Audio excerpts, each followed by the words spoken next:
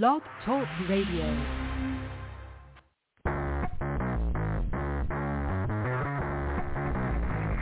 Hello and welcome to Action Radio. This is Greg Penglis coming to you from the historic district of downtown Milton on the banks of the beautiful Blackwater River. And now let's get into Action Radio. Well, that sounds good. Just shuffling through my papers here, getting everything all set to go. It's Tuesday, so Monday's the only day I sort of go, oh boy, I haven't done radio for a couple of days. You know, it's sort of it's a thing. You know, like I say, it's that first pancake off the grill. After that, yeah, they go great. Okay, same thing with radio. First show done during the week, and after that, you know, we're rolling here. So I'm just waiting for Brianna Cannon to join us here, hopefully soon. And let me see. Oh, now she sends me an email. Let's see. I got that one here. I got that one here, and okay, that sounds good. All right, so I got the notes. In fact, there she is. This is kind of funny. So I'll have to inform my my young Padawan here that Good morning, Brianna. How you doing? Good morning. Brianna? Good. There we go. Yeah. So if you send me an email right before the show starts. Yes, I may or may not get it. Anyway, that was just kind of funny. So, and, you know, all the things that happen on the show, background noise, things like that, I don't care. It's just whatever, wherever you are. People call in from cars. I have tropical birds, you know, from Alan when he calls in from Belize. So it's just, we just go with it. You know, somebody's dog was barking last week. We don't care. It's just life. So anyway, good to have you back. What's been going on? What's happening? And then let's launch into whatever you want to talk about. All right.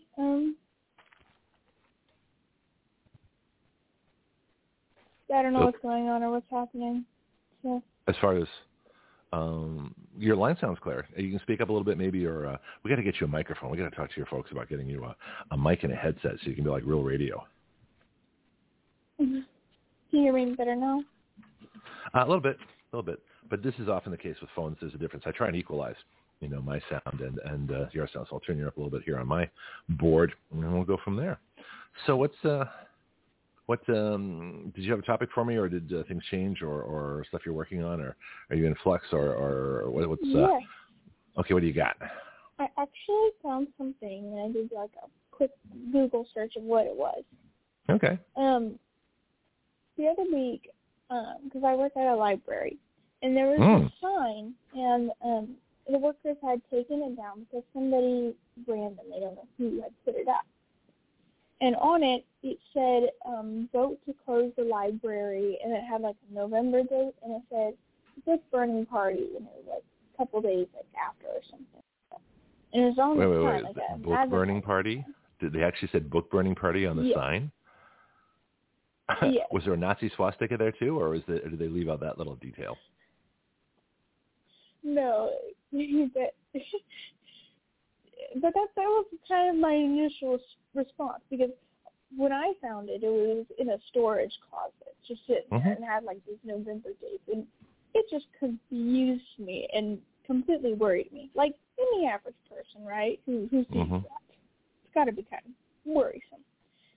And I later learned from like the other staff members that they had taken it down because somebody random had put it up in their yard.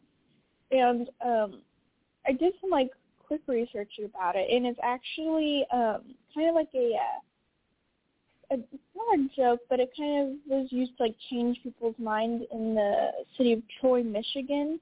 There's a Troy library this is where it originated from, and I found that they didn't have like enough funding. I don't know why, but they didn't have enough funding to keep their library going and open and stuff.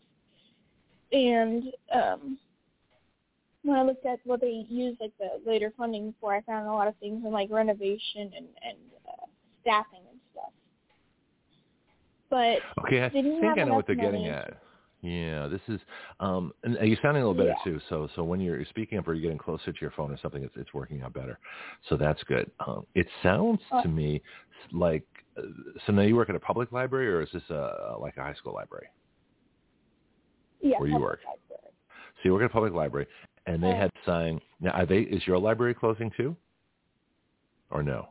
No. This is a random citizen. We don't even know who had done it or why, because we don't have any funding problems this year. Okay. But the Shore Library in Michigan, they were having funding problems, and they were trying to put in, like, on the voter, what is it called? Oh, the ballot or something, like a ballot initiative?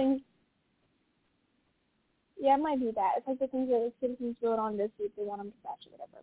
And one of the things was to increase the taxes to help fund and pay for the library to stay open and do whatever they needed to do. And everybody was kind of like in an uproar, like, no, we're not going to do this. We're not going to pay a 0.7% increase in taxes for this library. And everybody was kind of against it. And so to counter that, the members of the library that were there, they started this as kind of like to change people's minds, you know, because of course everybody's going to be against closing the library and burning books, right? And I think I know why they're doing the book burning party. Yeah. So what they're doing. This is. I've got an idea. Do you know why they're doing it? I'll let you give me your hypothesis first as to why they did that. I think I know. What do you think? Yeah, well, I kind of found it when I was researching it. It was because people didn't want to, like, burn books or anything. They would instead vote yes instead of no. You know, they would vote to keep the library open and pay the taxes in order to keep it open to stop them from closing it and burning the books. But burning the books is yeah. See, I think burning the books is more metaphorical. They weren't actually physically going to do that, but why? But give me. I'll tell you my take in just a bit. What else did you find researching it? I'm just curious. Did you look up actual book burnings? What? Did you look up actual book burnings when? No, I did not. You know, I did not look up actual book burnings. Okay, because there are films. You can look actually on YouTube's. I mean, there are films. There was a special when I was a kid called The World at War. It was narrated by Sir Laurence Olivier. You know, and this was the British put this out. It was like a 12-part series. It was an incredible series, and they used actual footage. And of course, this is back in the 70s. I think they made that. So a lot of people are still alive from the war because it had only been 30 years previously. And so but they had actual Nazi films, and they had films of book burnings. But everybody's burned books. Cubans, I'm sure, have done it. Chinese have done it.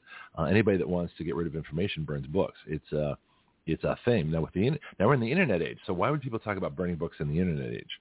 So this is where I get it. I'm curious, but again, what else did you find? I'm kind of curious. Like I say, go ahead. Now that you talk about this, I do remember seeing videos of like book burnings and stuff, especially whenever you're learning about World War II and anti-Semitism and stuff. I learned a lot about like the book burning and saw that, but I guess it just didn't register in my mind anymore. Did you ever read Fahrenheit 451 or see the movie? I'm such a terrible reader because of my ADHD. I tend to watch more movies. But do you know about the story, Kurt Vonnegut, Fahrenheit 451? Yes, I read the book, but I cannot remember the ending, like the absolute ending. I cannot remember it. I don't remember it either. Yes, but do you know the significance of 451? What? Do you know what the significance of Fahrenheit 451? Do you know why that temperature was picked? I know a lot of people say it's like the temperature to burn paper or something. Exactly. But then a lot of people say that it's actually a different temperature. Yeah. It could be, but that's what I understood it to be. But here's the point, though. I'm thinking the way I'm looking at this, the reason they're talking about book burning is not that they're Nazis, not that they want to suppress information, not that they want to do it. They're saying if you people aren't going to even bother to come to the library, if you people aren't going to pay a little bit extra in taxes to keep the library open, you may want to keep it open, but we need to work. If you're not even going to do that, we might as well burn the books because nobody's reading them. That's where I think they're going with this. What do you think? Yeah.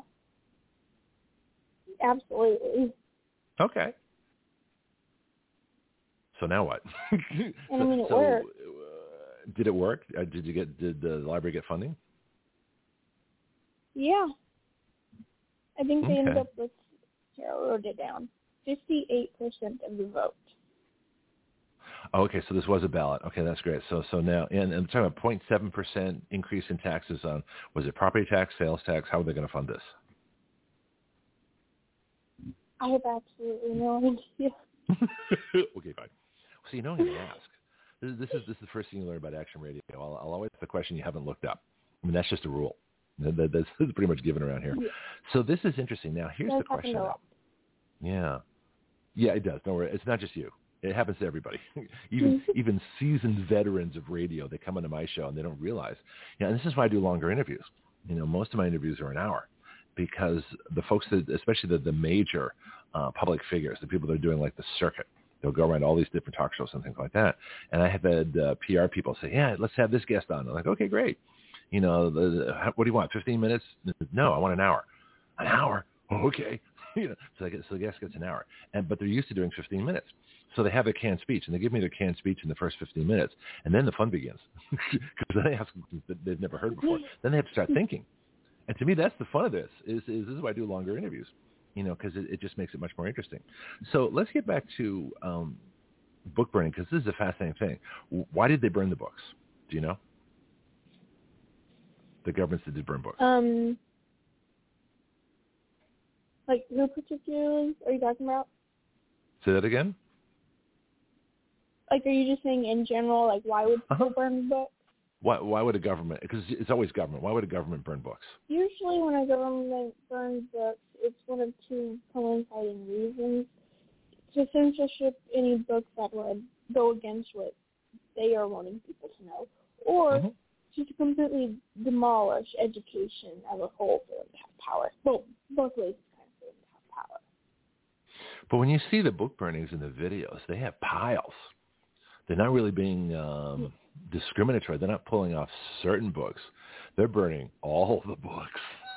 They're getting rid of just piles and piles of books. So how would that benefit a government? Well, when you have an uneducated society, I mean, it's easier to control the stupid. I mean, knowledge is power is a very common saying and reference that everybody knows, because it's true, and it works. It helps keep you safe. And whenever you have an entire population that's stupid and doesn't know how to defend itself, wants to rely on people, and, when everything is kind of manipulated in their mindset and their morals and their knowledge, it's easy to control them, because it kind of devalues them. Yeah, exactly. So nowadays, but the usual way that people got information, before the internet, you got information from books, magazines, eventually radio came in, and then TV came in. But radio and TV is easier to control. You had the FCC, you had the fairness doctrine. If you presented a conservative point of view, you had to present a liberal point of view, and nobody listened because it was boring. People that wanted either one of the positions, it's like it was so mushy you couldn't say anything. TV news used to be 3 stations: ABC, NBC, and CBS, and all the hosts were liberal. Walter Cronkite, Tom Brokaw, or John Chancellor, and some of the other folks. They were all basically liberals. So you really only got one point of view. So they could control TV, they can control radio. The newspapers, they were pretty much the Wild West for a long time. You had liberal papers, you had conservative papers, so that was pretty open. But again, as they bought each other out, and you had, instead of having 5 papers in a major city, you had 1. So now you got one point of view. So it's a gradual concentrating of the information. Whereas books, you've still got a bunch of publishers. And books can say, people can say anything they want in a book if someone's willing to publish it. And now, of course, you have self-publishing. People are publishing on computers. That's a little different. But, back in the days when books were that was the storehouse of knowledge. That was the computer. There's a Star Trek episode, about that books, computers can be changed, hacked, all that kind of stuff. So they warned us back in Star Trek in the 60s that this might happen. The Internet, the thing that we didn't know about the Internet when it first came out, we thought, wow, this is great. Unlimited information. We can get all the information we want. We don't have to go to the library anymore. We don't have to read books. It's all there on the Internet. Isn't that easy? What we didn't know is that the information that can go on the Internet can just as easily come off. So where's your permanent record now? So now it's back to books, right? Because if you own the book, unless they... Go ahead. I actually did an essay over the dangers of over-reliance on technology. And when I read it, of course, with every kind of argument, you try and find a solution, right? Right. Well, I could not find a solution at all. Do you have any ideas of how to turn it around without completely destroying society? Because I could not figure out how. So give me a premise. Tell Tell me what kind of technology you covered and what was your evidence and what's your original thesis and your evidence and then your conclusion. This sounds interesting. So I don't remember exactly. I don't really have it up, but okay, that's fine. I used this Department of the Defense kind of resource that actually gave so many pages on this. But my main point was we have everything from phones to computers to our banking system to international trade. Really everything in our life has some sort of technology, has some sort of battery run, or has to be connected to something, has to have some kind of electronic man-made power to it in order to work. And, of course, anything man-made fails. And everything has failed at least once in the past, so it always is possible to fail in the future. And right now, unless you're completely living out in the wild all by yourself, everybody uses some form of technology every single day. And if we try and turn off technology as a whole, if we try and reframe all of records and stuff that we have stored in computers, and we try and get it all on paper and put it into systems, then there's a lot of different people, there's a lot of different money trails, there's a lot of different things that go into play whenever you have technology versus putting things in print. And if you take technology away, it breaks trade relations in a lot of different ways. It breaks down the banking system. And those are two of the most, I do not want to say most important, but I guess widely effective might be a good term to use. And I really need to find my essay again. No, that's okay. No, and don't worry about it. Feel free to bring up stuff, even if you don't remember all the details. I mean, I do that all the time. I'll try and recall things, and I'll look them up later. What I think is interesting is that I'm thinking of the different ways that information is stored. I have information on my computer. Remember that CDC chart that COVID basically ended in July of 2020 that I keep sending out? That's on my hard drive. So that's going to be there unless my computer completely crashes or the FBI visits me, which may happen one day. Either one of those is possible. And if the FBI does come, give me some warnings so I can make coffee. We can sit around, we can chat, we can talk about this. Okay, guys? Especially if you're listening in now. If not, that's okay too. I'm just joking, but you never know. But the thing is too that there are storage things, there are cloud things, there are different services that'll take your information and put it directly on a secure hard drive. So there are many ways to back up. There's the whole idea of backing things up. And so especially banking records, it's interesting. We've got the war in Ukraine, but I guarantee that the financial transactions between Russia, Western Europe, and the United States are still going on. The banks are still trading. The stock market, the markets are still trading. The banks are still taking, wire transfers. I mean, the money is still moving as the money always moves, especially the Ukraine, which I believe is the Democrat, money laundering bank anyway. With all the money that goes in there, and we don't know where it goes. I got an article on that later too. But the thing is that there are ways to back this up. So your conclusion was that there's no way to absolutely back it up. Was that where you were going with it? Unless you write stuff down. Okay. I mean, not absolute. I mean, because everything is possibilities. Right. But my whole thing was the over-reliance on technology. Have you heard of AI? I mean, everybody's heard of AI, but there has been reports of the AI killing the people who made the AI. That sounds like one of the Terminator movies, Skynet. Where the people made computers so intelligent they made them actually make their own computers, and then they did, and then they made their own machines, and the machines decided that people were superfluous, and they killed the people. So that's always an interesting thought. I had a thought. I was talking about this is back when I was in college, and so we're talking the 80s. And I went to my biology professor, and they were talking. This is just the beginnings of computing and all this kind of AI, and it was computerized manufacturing was the big deal. And I said to the professor, because we were talking evolution and other things, I said, well, wait a minute. I said, if computers are making machines, and there's a mutation on the assembly line, just like a mutation when your genes divide. This is, and usually, the whole theory of evolution is that mutations, create a superior, being, and that's how you evolve into something else. Where it's just the opposite is true. Mutations are usually detrimental to the organism, and they usually end up dying, earlier.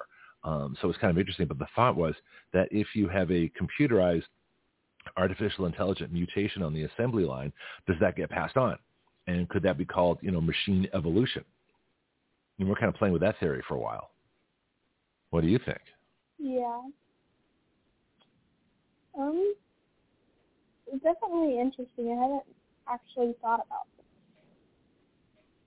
Okay. I do know, like, in general, the evolutionists, like the Darwin evolution theory of, like, the humankind and stuff,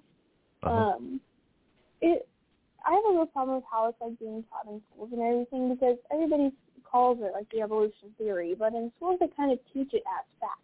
And whenever you listen to scientists or you read something like this, a lot of times they base research off of this evolutionist theory as if it's a fact or as if something like backs it up. But the point of it is still a theory.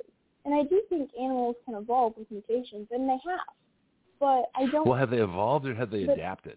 See, this is the weird part. All the finches on the Galapagos Island that Darwin used, they all had different beak sizes. Well, they're all the same finch genetically, but they had different beak sizes because they had different food supplies. So did they adapt or did they evolve? That's I think the adapt question. is the better word. I think that's what those are getting across. But of course, there's changes and there's mutations to better adapt to their environment or how they live and stuff. And personally, I don't believe in the evolutionist theory, but everybody can hold their own beliefs. But my thing on it is I have a problem with people trying to teach it as a fact, and it's not. It is just another theory. Yeah. Well, they do that with climate change too, right? Have you noticed climate change is the same thing? Yeah. And it's interesting that you have to be a believer. To me, it's like a religious cult. Evolution is a religious cult. Climate change is a religious cult. Definitely. Because if you don't believe, you're not one of us. If you're not one of us, then we can kill you. That's the extreme view. Go ahead. They put like a base on it, where if something happens, they always refer back to it, and they kind of use it as like facts, right? So let's bring it back to book burning, and let's do internet book burning, which is the scrubbing of information from the internet. If they take off all the information that hydroxychloroquine and ivermectin treat and cure COVID, then nobody can find that information. And then they can say, well, you can go on their remdesivir ventilator death march, as I call it. And people, well, the only cure is remdesivir and ventilators. And of course, most of those people die, which is really sad. It's tragic. But the internet, the good information was scrubbed. So that's the equivalent of book burning. Well, who did that? Our public health people, Dr. Fascist, all the people below him. They metaphorically burned books, all right? So what's the difference? What's the difference between scrubbing the internet and burning books? It's the same thing. It's actually worse, because when you burn a book, unless you get all the copies, that book is still out there. So burning books but it's also a symbolic thing. It's people saying collectively, we just don't want to know. Tell us everything we need to know, oh dear government. We don't need books. We don't need knowledge. Go ahead. This actually reminds me of something that I read the other day. And have you heard of Berkeley College? It's like an Ivy League. I used to live near Berkeley College. I spent 30 years in the San Francisco Bay Area. I used to go to Berkeley and visit just to see the wackos. Oh yeah, it's actually a beautiful campus. They've got a huge amphitheater. The Grateful Dead have played there. Like totally awesome. Like on the West Coast, when you go surfing and have pizza, and it's a really great place to be. Yeah. Anyway, that's my California. So I know Berkeley very well. You're about to love it even more. Oh, okay. What are they? Oh, do tell, Brianna. What are they doing now? So there's been like 9 different clubs that have banned Zionist views, or you can technically just say Jews. Yeah, you can say Jews, because that's code word. That's code for Jews. They say Zionist views, but it's Jews. And I don't know I do not know exactly if it's from specifically where those clubs are, or if it's certain areas on the campus as a whole. I'm not sure on that specific. But there's like 9 clubs. I mean, one club is like, oh, they probably couldn't do that, right? Which club? Well, I don't know. It's California. Well, there's a reason I left California. But it just became insane. It was a crazy place. They're paying $6.41 a gallon for gasoline because they have some special California formula, those morons. But, it's you can't help stupid, but a lot of people are forced into it. They've been there for so long, and they have family and businesses and things. I feel sorry for those folks because you've got, a slightly larger population of liberal morons ruining it for everybody else. Anyway, so back to Berkeley, because I heard they now have public areas where white people can't go. They actually have racial segregation on some of these campuses. A lot of colleges. Have you heard about that? Yeah. And it kind of makes me remember, this thing called a Holocaust and, how it started. I just, I don't know why. Let me see if I can find these clubs. Well, I'll tell you why it started. Because Hitler needed an enemy. Just like, if you listen to speeches of Hitler's, with the translation and the whole bit, and you listen to, and this is why I did that thing several weeks ago. I don't know if you ever did this. Remember when I said if you play the Russian national anthem in the background to Brandon's speech with the red background and the Marines and the dark silhouette and the American flag, and I forgot what the other flag was there, but you listen to that speech with the Russian national anthem in the background, it sounds just like a Stalin speech. It sounds like a Hitler speech. We have to condemn the MAGA Republicans, like making America great is all of a sudden a bad thing. So think of the twisted logic of this. The left actually argues that a great America is a bad thing. So they're full of, what? I mean, how can, and nobody challenges on it. At least they're fellow journalists from the left too. But this is brainwashing. So in other words, if you burn the books, there's no alternative source of information. The only opinion you have is the opinion that the government wants because they're the ones controlling the books or controlling the internet.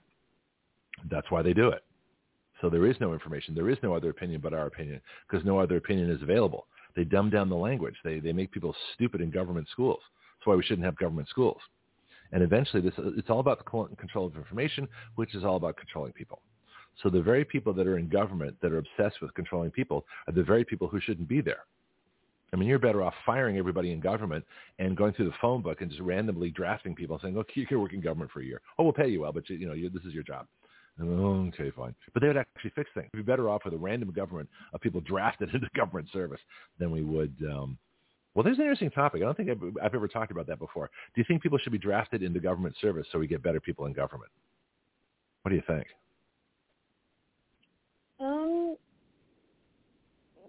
Probably not, because there's still the concept of, human nature, and there's still the whole problem of not understanding the laws fully. So I think there is a ton of citizens that could probably do a better job, but I don't think randomly drafting, I mean, you could probably get some really good people by that, but I think there's also kind of like a worry problem from that.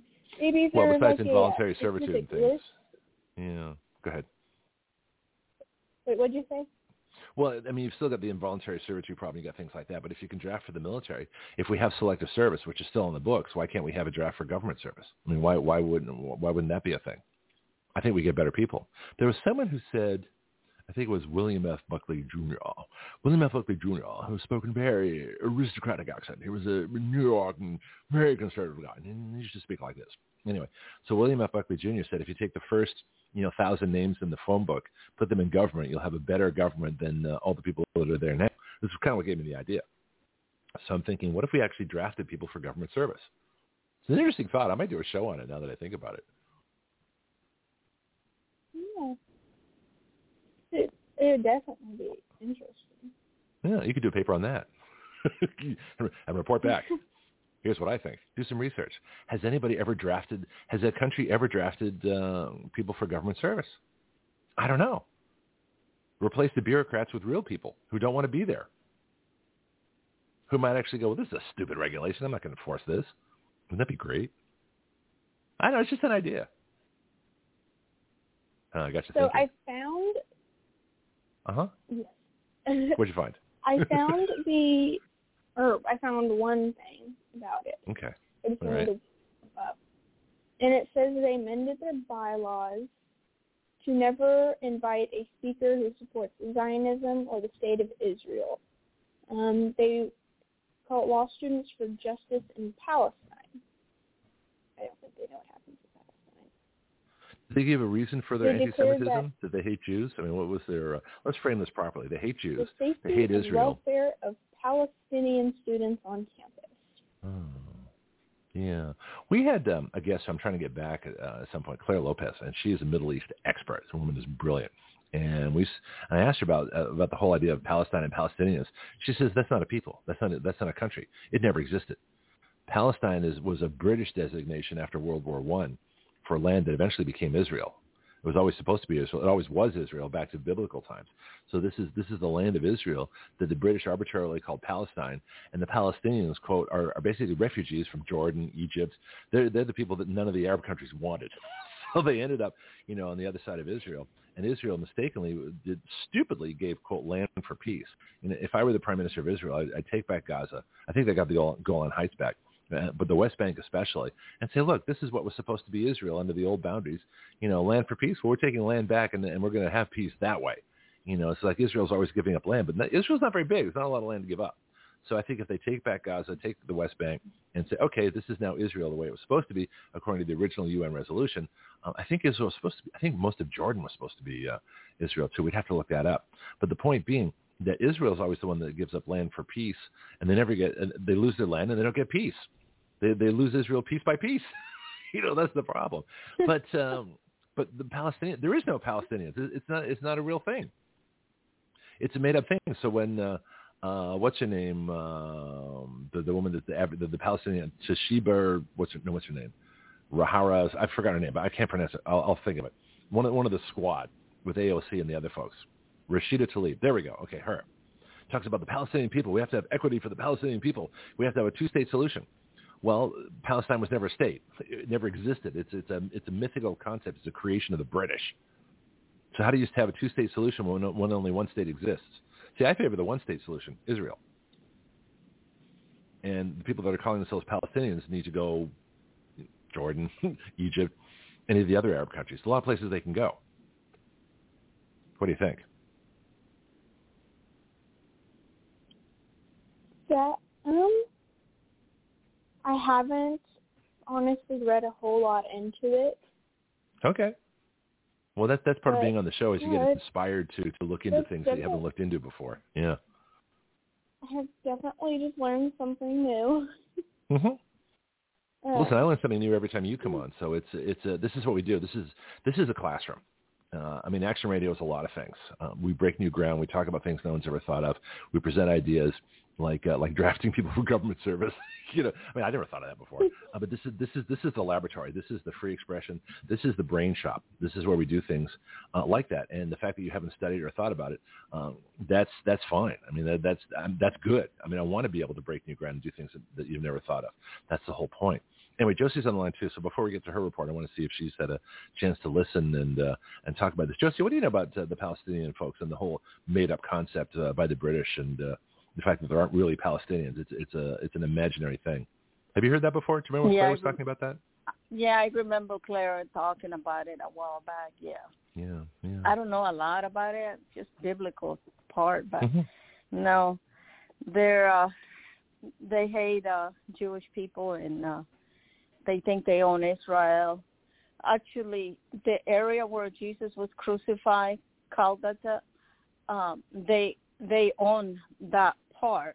So when you go as a tourist, the Palestinians are in control of that area. And if they don't want to let you go, you cannot go in that area. So it's just crazy. But this whole country of Israel belongs to. Yeah, go ahead. I think Bethlehem is part Arab too, right? The whole country belongs to Israel, not Palestinian. Yeah. So it's a fake. Makes sense. Well, we started this conversation, and we have a lot of extra time. We have actually the next 2 hours after the top of the hour free, just because of the way scheduling's been working out. We have more open time now. But what do you think of this idea that we were talking about before that on the UC Berkeley campus? They have anti-Zion groups. They have basically Jewish hate groups. And I was mentioning, I heard something in the news last night too. Those. Go ahead. What did you find? Go ahead. I did find those groups. Okay. It's Women of Berkeley Law, Asian Pacific American Law Student Association, Middle Eastern and North African Law Students Association, Law Students of African Descent, and the Queer Caucus. So wait a minute. I keep hearing one word popping up that seems in common to all these groups. Brianna? Yeah. Where are they all from? What are they all from? Where are they all from? What's that again? Well, I'll tell you what I heard. Where are they all from? Well, what I heard, and Josie, I don't know, check Josie too. I heard law. She just decided descend on Africans. Yes. Well, not all Africans. You've got Asian Pacific. But they're all law students. Yes. So Berkeley, which is a good law school, the Berkeley University, I think it's Bolt Hall, I think they call it. The University of California Berkeley Law School has for decades been a great law school. But if the law students are forming, Jewish hate groups, breaking the law. Where's Judas Priest when we need them? Breaking the law. Yeah. So you've got law students learning that it's okay to have Jewish hate groups. So what are they teaching at Berkeley? Yeah. Well, the other one, I just want to get Josie's opinion too on this, and Brianna, we can kind of tie up this as well. I've heard that they have, areas where white students can't go. There's no white areas. This is hysterical because I'd be there immediately with with a picnic bench and a camper and say, hey, I'm here. With a lawsuit too. Yeah, I bring a bunch. We'll bring Jonathan. Yeah, I would. We'll bring Mosley. Bring Jonathan. Mm-hmm. Yeah. Well, I have another friend, a lawyer, Jay Sanchez. We'll bring him. We get defended by a Hispanic lawyer. That'd be kind of cool. But yeah. All right, Josie, do you have any questions for Brianna? Then we'll let her go. Not at the moment. Okay. No, but good show. Yeah, thank you. Well, I love having Brianna on. Brianna, get any questions, any comments, any final thoughts? No. Okay. Good topics today. Not today. No, I was impressed. It was fascinating with your theory too. If you want to report more on the things that we talked about next week, especially the whole book burning thing, I'd be interested in your viewpoint on that as well. All right, thank you for a great report, and we shall talk to you next week. Let's get to Josie. Mm-hmm. She started off as a poor child in Nicaragua, living under communism. And now she is a prosperous small businesswoman with a great family, living the dream as an American citizen. Josie Cossey knows all about both worlds, communism and freedom. She knows where your dreams can come alive and where they can die very quickly. And so her report is as much from experience as knowledge, and her passion and crusade are very real. With connections all over Central and South America, Josie brings you the world south of the U.S. border, from personal experience, living, not just reporting what's happening. And now, the Latina Report with Josie Cossey. Yeah, I'm going to shamelessly send Brianna an ad for a Yeti Blue microphone to see if she can talk her folks into getting her a mic, because her phone's good morning. Buenos a little bit weaker. Buenos dias. Guten Tag. Yes, good morning. Здравствуйте. Yes. Konnichiwa.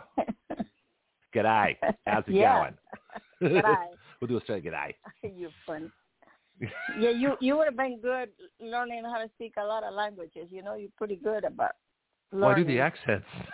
We could do Indian if you want. We could speak them, but I don't know if I can speak Hindi. It would be a very difficult thing for me to do. But I can try it. It would be very wonderful fun. Okay, fine. I can say curry. It's a good thing, curry. Ándale, arriba, chico. Yeah, you doing Speedy Gonzalez. Now that's funny. Ándale, arriba. Anyway. That was the cutest little cartoon, So what did you think of that growing up? Did you see Speedy Gonzalez cartoons? This is a great topic, actually. We didn't have TV. We didn't have TV when we were kids. Very poor. And whenever my mother sent us to buy, not even a grocery store, like a little, it was like a food spot area. A lot of people had little stores, Right. So my mom, it seems to me that all day long they were sending us to buy something or go get it on a credit, That was to get rid of you. And we exhaust.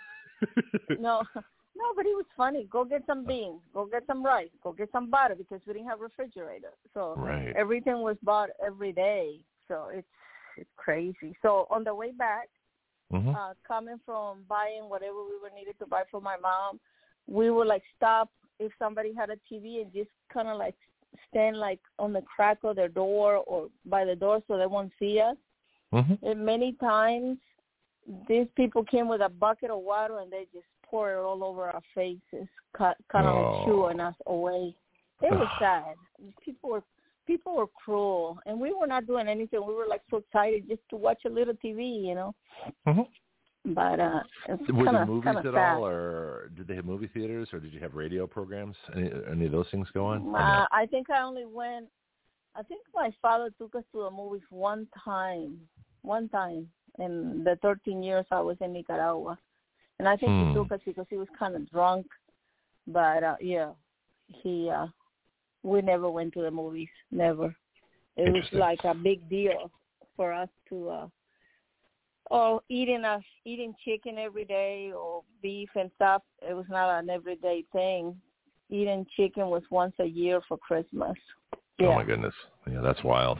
Yeah, most of every day was rice and beans and tortilla, if we had any. And the problem is that changes, your adult life, how tall you're going to be, how, how everything develops. It's crazy. I mean, it's just that kind of poverty is terrible for kids because that's when you need to grow. Do you remember go ahead. We had a lot of neighbors. They had a lot of trees, so we were always in their trees, stealing their fruits to survive. Well, yeah. Hey, listen, could you grow fruit trees in your yard? Did you have your own fruit trees? I think we had one in the back, but everybody will steal each other's fruit. It was the thing back then. Yeah. And a lot of times the fruit, the mangoes were so young. They were so green. They barely had a seed inside. They were so young. And then your mouth is raw from eating it so young, raw. And a lot of times we put salt in our hand to eat leaves, to just chew on the leaves for the vitamins, I guess.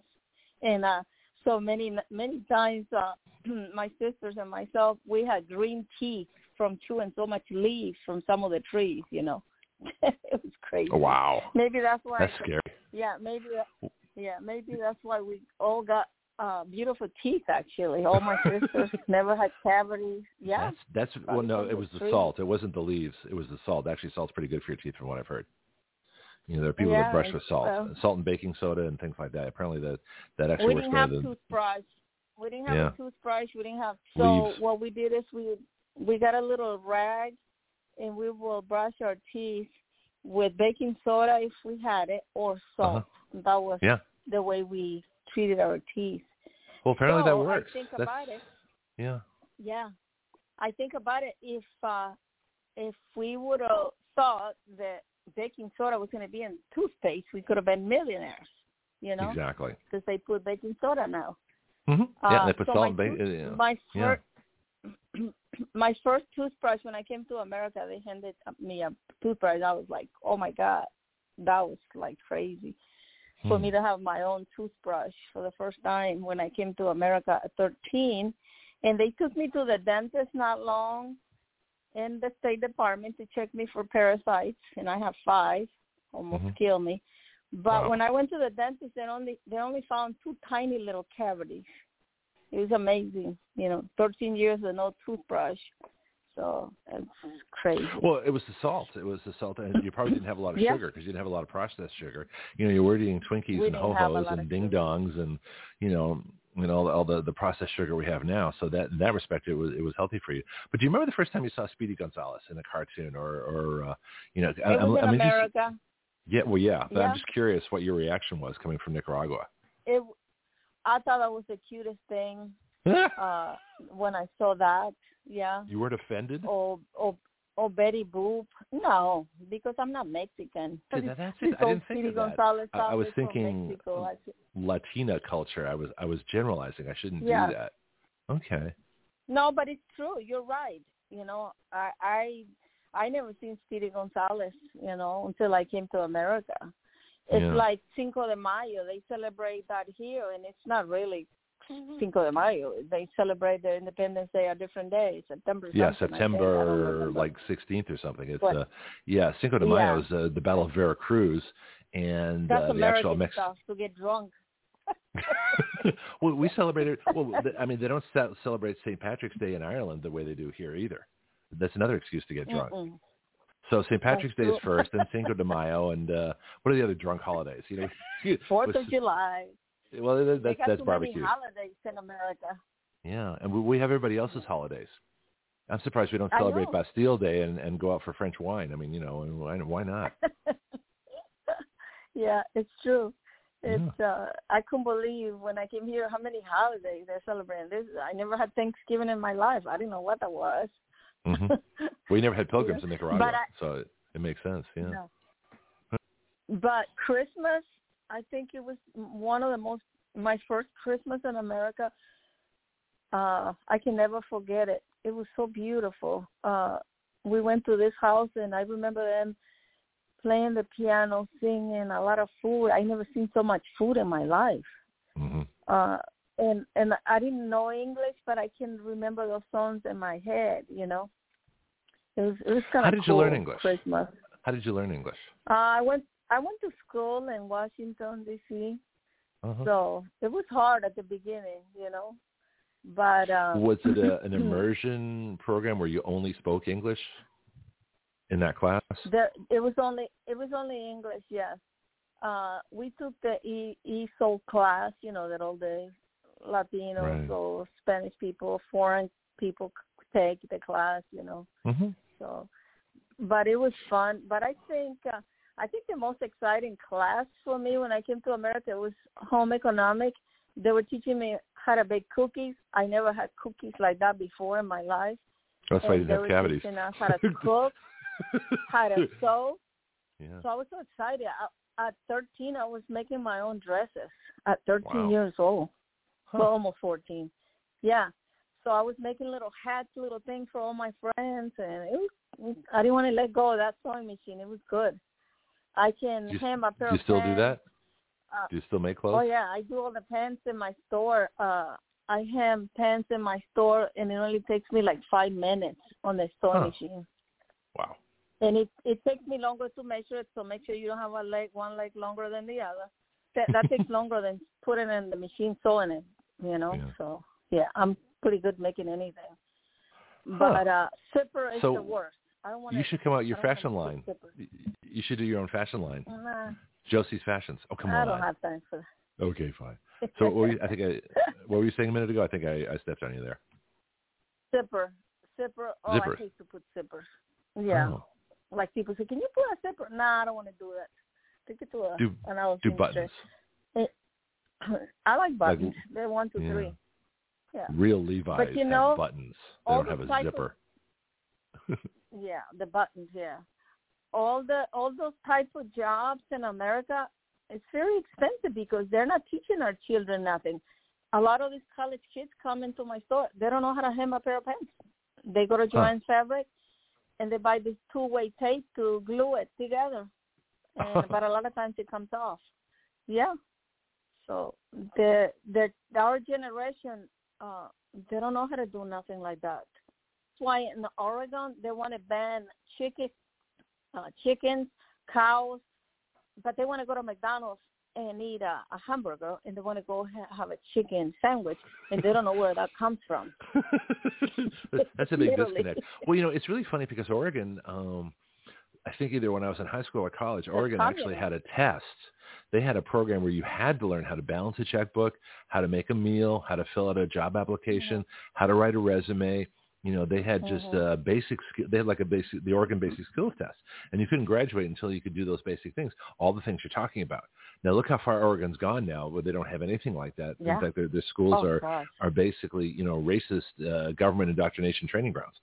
They've so lost their way. But Oregon actually had a really good program. Back when Oregon was a decent state. California used to be a really decent state. When I got to California, you had these really boring governors: Duke Majan, Pete Wilson, These were Republican administrators. You never heard about them because they did their job. You know, they built freeways, they built reservoirs, they kept the state running. Yeah. They were administrators, and they were good at it. But they didn't do anything controversial because they were administrators, and they were good at it. You know, they're really boring people, and I like boring governors. Boring governors get things done. Yeah. Then ever since Schwarzenegger and, of course, Gavin Newsom and all these folks, the political governors took over.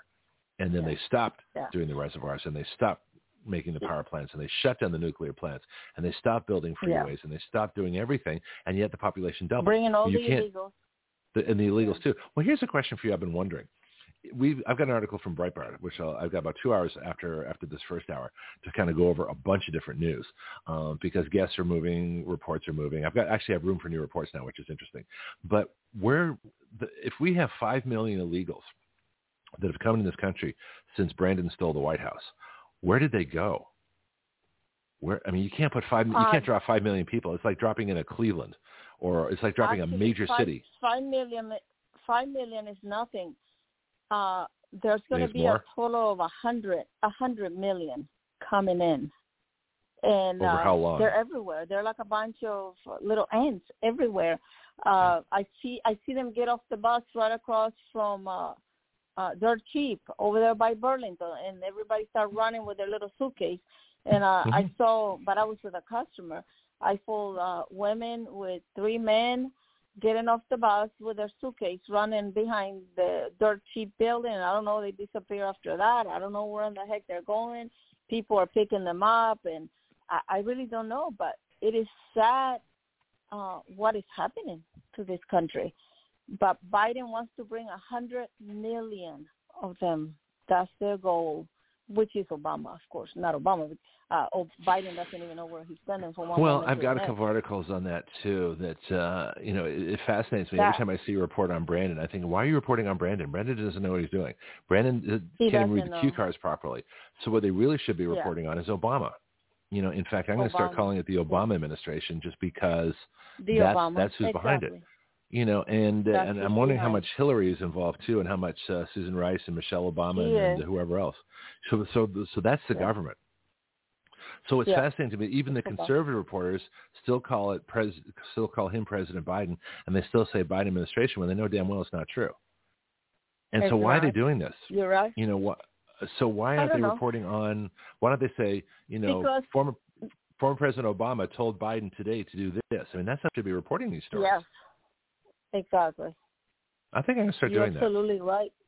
Mm-hmm. President Obama told Joe Biden today, to put more money in Ukraine, the Democrat money laundering bank. I might do that. I might start to do. In fact, let me get my. You should because that's exactly. I can start doing news reports. I can start making. Well, I got the software to do it. But let me listen to this. Let me give you my broadcast theme here. Let's get you my news theme. This is kind of funny. And now the Action Radio News.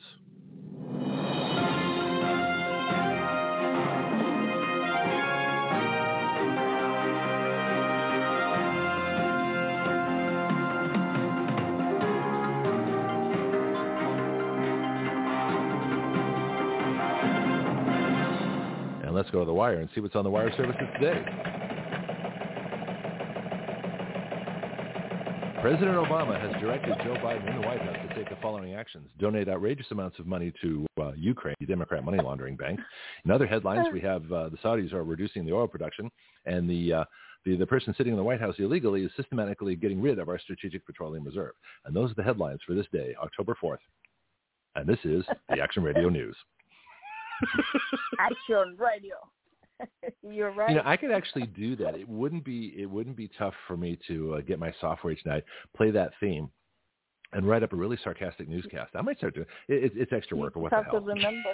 Yeah. Maybe I'll do it once a week or something, or as I think of it. And I'll put all my sarcastic spin. I'll be just as artificial as the other news. Where they're lying to us. Yeah.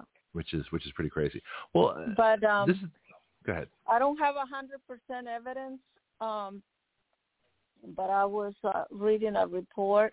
The FEMA is behind all this hurricane.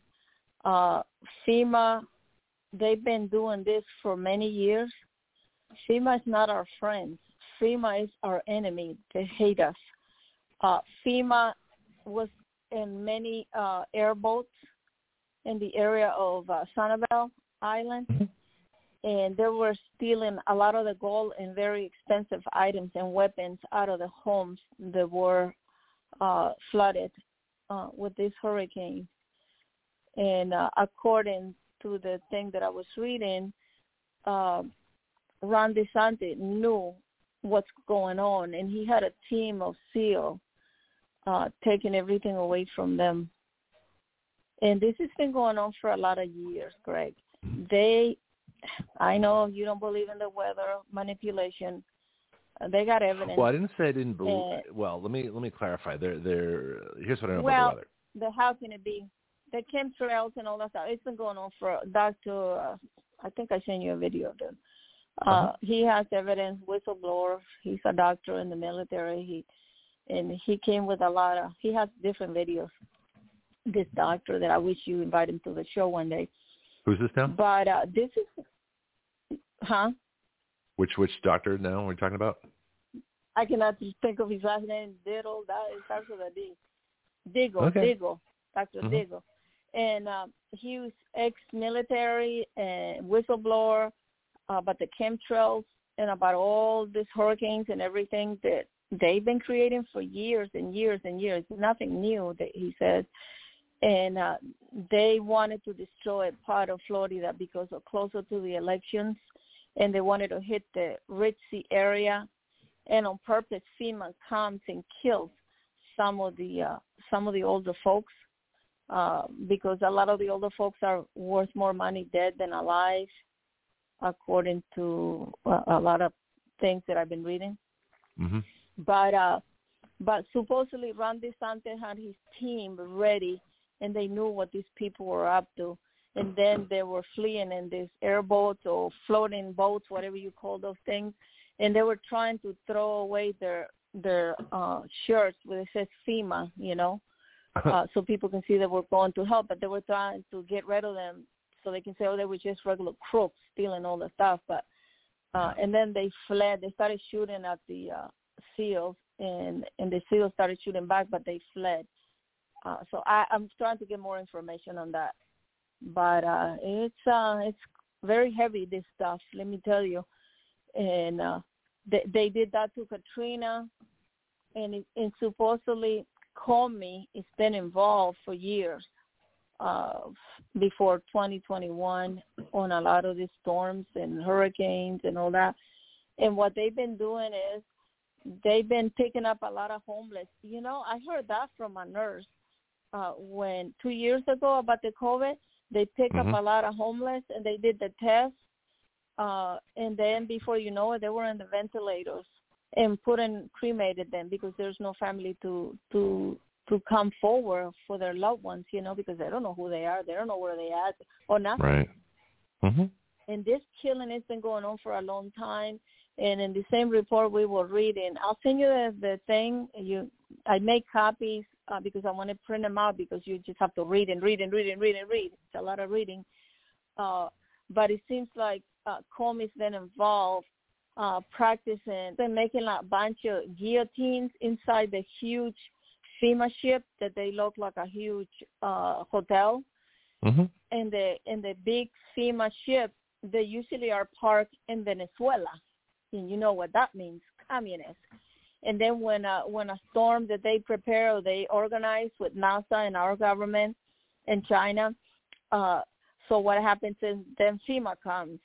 But Comey and other people involved, head honchos, they've been preparing guillotines inside the ships, and they've been killing like 50 homeless at a time practicing because they wanted to do that to the conservative people later.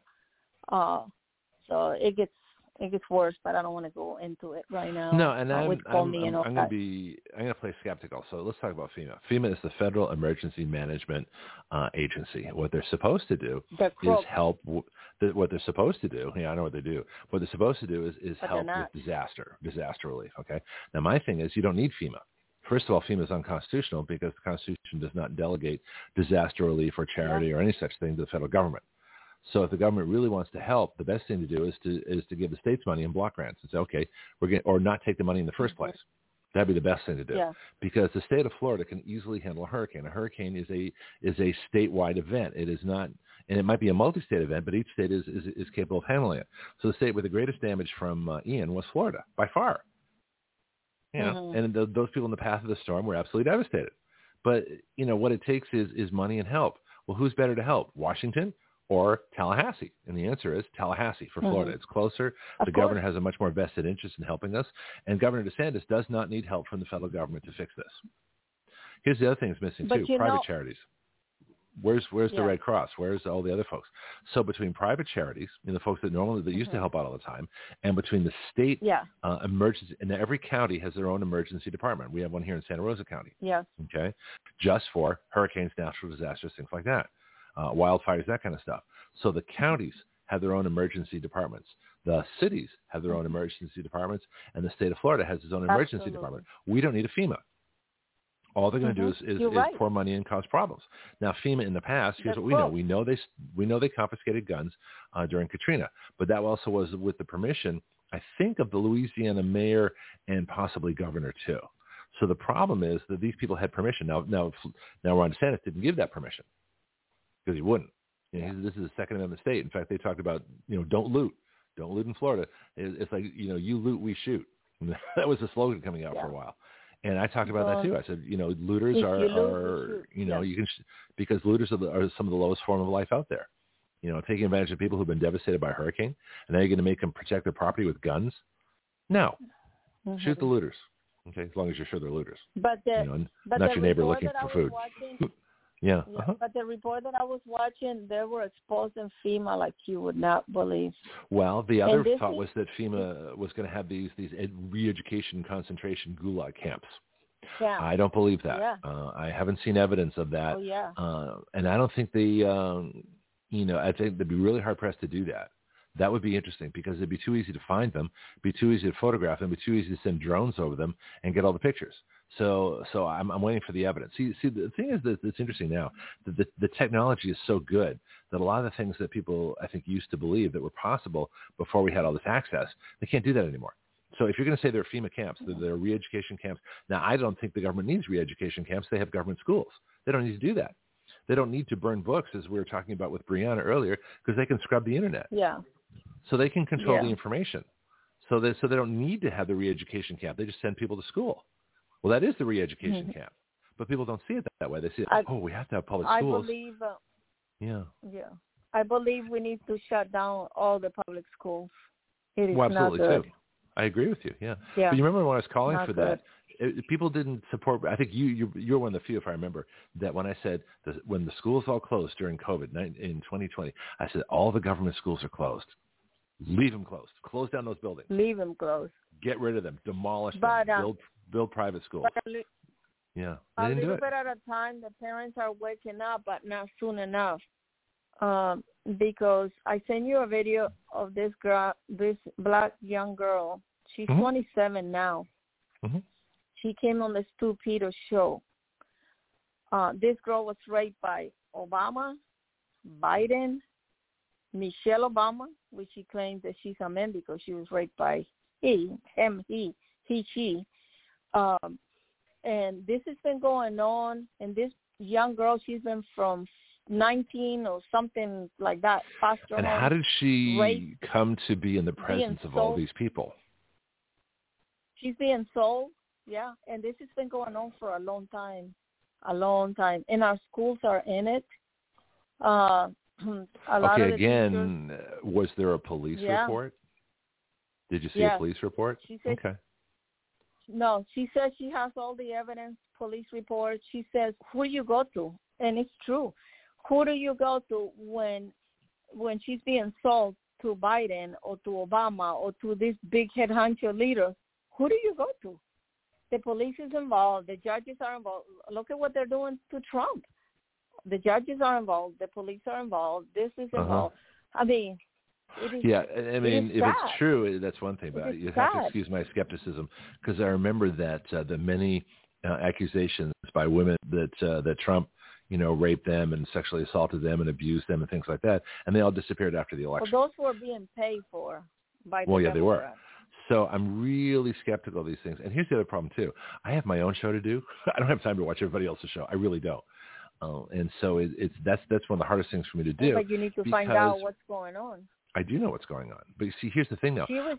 I'm not trying to report what other people are reporting. If they're reporting it, great. Let them report it.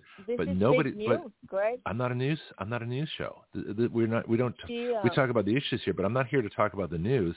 I'm not here to report what other people have already reported. I'm here to make news. We're here to. We have legislation. Exactly. So that's the focus of this show. So when people send me videos, we need to make changes. We need to make changes in the school system. And people like her, she said the school traffic her. The foster home sold her many times. And this is what's been going on in America. Our children are being sold by the child protect service. There's nothing about protection. They've been selling our kids over and over and over. This girl was sold so many times. So we need to come up with a plan to continue doing this. Well, that's what they're doing. System too. Foster care should be actually parents that want to take care of kids, not just get a check. Foster care should be voluntary. It should be like a tax credit, not a check. Yeah. In the last 30 years, Greg, the foster system, it is out of control. Because the judges are getting millions of dollars, the lawyers, the social workers. Did you hear our show yesterday with Juliet Ramos? Her horror story of all these women that are losing their kids, and men too. I haven't heard that particular story, but there's people that are losing their kids that are being purposely taken. Here's the way it works. Take from the good parent, give to the abusive parent or the felon parent or the sexually assaulting parent, and they do that to keep conflict going.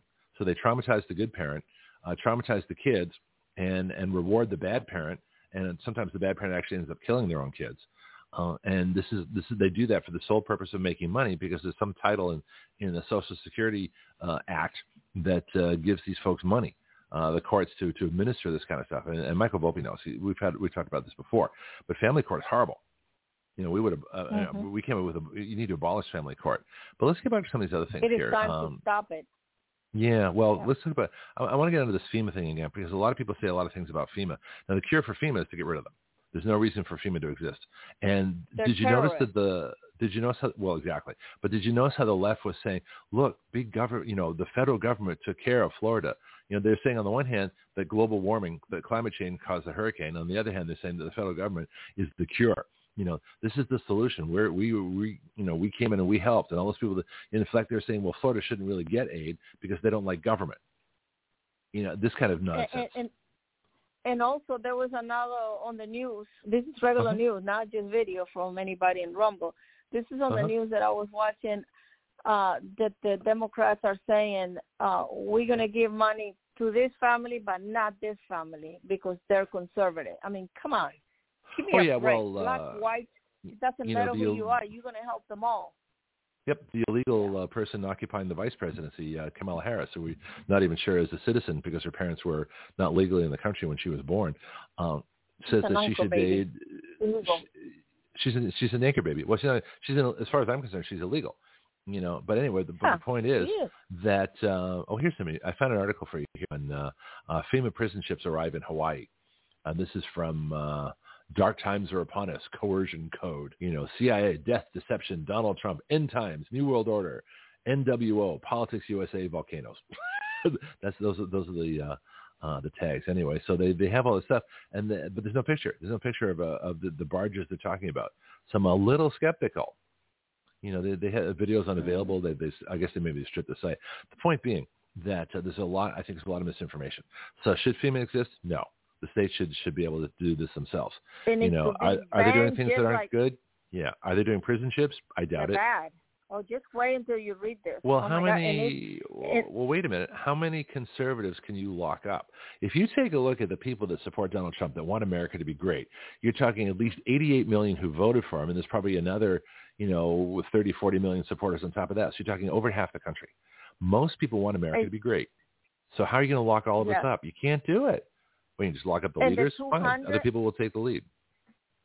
And the 200 that they have locked up right now, torturing and abusing them, they're begging to go to Gitmo, these people. The conditions are bad. They're putting nasty stuff in their food. I mean, this is horrible. Well, every day they are there. Suffering. Every day they are there is a failure of the gelding old party, the GOP, the Republicans, because every day that goes by is a missed opportunity. Wait a minute, hold on. Yeah, exactly. Where's Matt Gaetz? But let me just finish this one. But every day that goes by, every day that Kevin McCarthy isn't there and Mitch McConnell isn't there and the entire Republican delegation to Congress, all of them, all 250. So you got you got 200 in the House and you got 50 in the Senate. 250 Republicans should be at the D.C. Gulag jail every single day with writs of habeas corpus demanding these people be released. And yet they don't do it. Why? Because they're part of the coup. They're part of the insurrection. They're part of the illegal government. So if these folks, if the Republicans wanted them out, they'd be out today. They just show up with a writ of habeas corpus. It's like, prove your evidence. These people in jail, not because they did something wrong, but because they're political prisoners of the Brandon insurrection. Because they need those people to cover up for what really happened under the Capitol when the Trump supporters were above walking around taking selfies. That's the real coup. And where the how come one gelding reporter has come forward and said, "Do you know who tried to twist my arm and make me vote for Brandon?" It was 7 members of they voted against Brandon. The various 12 senators voted against Brandon when it came to the battleground states.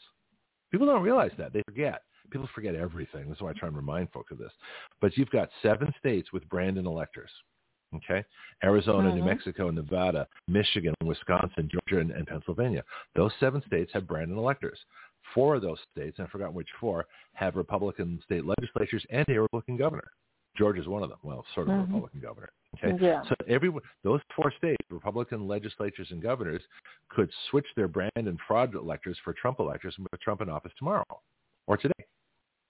They can't really do it, though, until January 21st. The reason they can't is because the 22nd Amendment says if you serve less than 2 years, that doesn't count as a full term. January 21st to January 20th it could be Trump's the remainder of this term, and he can still run again in 2024 because he won't have served 2 years. That's in the 22nd Amendment. I was thinking, I truly believe that Donald Trump should do 4 years and then run again. So another 8 years. He didn't. Well, I'm stolen, but it's never happened before. So here's the question. So the question is, what do you for not only cheating Trump out of his presidency, but cheating all of us out of it too? What is the compensation for the gas price rise, the illegal aliens, the people that have been killed, the depression, all the COVID lockdowns, everything else that happened, since Brandon took over? How do you make up for that? What's the restitution? It can't be done because it's too big a price. Well, all the people we never had this before. The phone. I don't know if the 22nd Amendment. Better. Yeah, here's the key though, and nobody's talking about this. I'm trying to get a hold of some folks in the Trump administration to do this. Okay, go ahead. We never had this stolen election before. I know they have cheated in trying to do a lot, but this is criminal what they did. They stole the election 100%. So we never had that in America. So I truly believe that Trump deserves his 4 years and then run again. But I think what's going to happen, he's just going to do 2 more to fill in the next 2 years coming up and then run for 4 more, which he's going to win it. When Donald Trump brings to the light everything that he has, all the evidence that they're after Mar-a-Lago and all that, but he knows exactly what's going on. Well, first of all, Trump wouldn't have his evidence at Mar-a-Lago. I mean, that'd be stupid. Of course not. It's all over the world. It's in different places anyway. But here's the 22nd Amendment. No person shall be elected to the office of president more than twice, and no person who has held the office of president or acted as president for more than 2 years of a term to which some other person was elected president shall be elected to the office of president more than once. Okay, so in other words, but see, let me have read this. I got to be careful about reading this. So someone else, this is different because he was elected, but it was stolen from him. So he should be able to serve out the remainder of his term.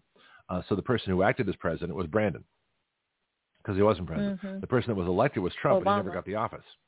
So if he serves less, so I still read this, that if he serves from January 21st of 2023 until January 20th of 2024, 24, then he's good to, 23 till 25, actually, January 21st of, January 20th of 2025, he can still run in 2024. I know what you mean, 2 more years. Yeah, okay, good. Well, I get my, I'm not good with numbers. It's okay. Yeah, well, I mean, I try. Nobody's good with everything. But the point is that he can still serve out this term with less than 2 years and then run again in 2024. Mhm. You know, and that's the whole point of it, because he had his term stolen. So that's the compensation. He gets the remainder of his term. But it was and then the left will say, well, he has to serve from January 20th. That's what the Constitution says. And my response is, well, you stole the election. You don't get to make the rules. You know, he can start serving there because, you know, and that's the whole point of him serving less than 2 years. So what we can have is the Brandon conversion, you know, to Trump electors can take place January 21st. And that way there's no argument.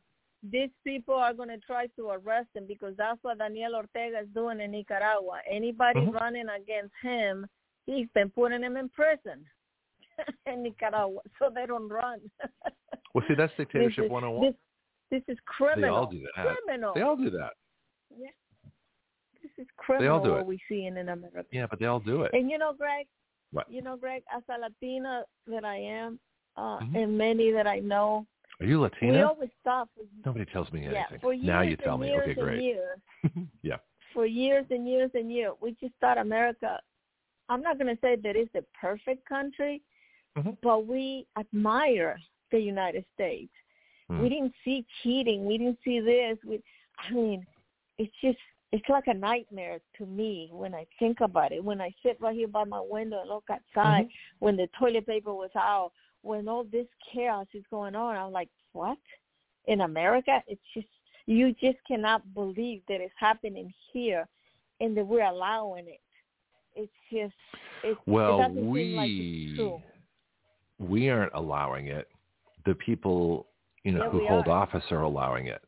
Because we only get a chance to vote every 2 years. Now, we could be in the streets. We could all be marching like crazy. Yeah, we could be protesting like crazy. We should be in the streets. Yeah, I agree with you. So in that respect, we are allowing it. Yeah. We are allowing it. But the people that can actually change it, the real people who can change it are the state legislatures, because they can disqualify their Brandon electors. Say, nope, this is vote fraud. They're gone. But the people are in power. And let me tell you, the people are not doing anything. They're just waiting. Because, look, when they said you're going to be locked down for 14 days to help the hospital and all that, what happened? 2 years later, they had a plan to lock you in for years, actually. Just wait until everything gets released. Well, here's and the all thing, the stuff that Donald Trump is going to release. People are waiting for the midterms, like something miraculous is going to happen. So what do you think is going to happen with the midterms? I've got my prediction. What do you think? I don't know if it's going to happen. I don't know. No, what do you think is going to happen with the election? The election in November. My opinion, and this is my opinion, that it's going to be canceled. I don't think we're going to have it. Yeah. The country's going to be in chaos. And we're not going to have it.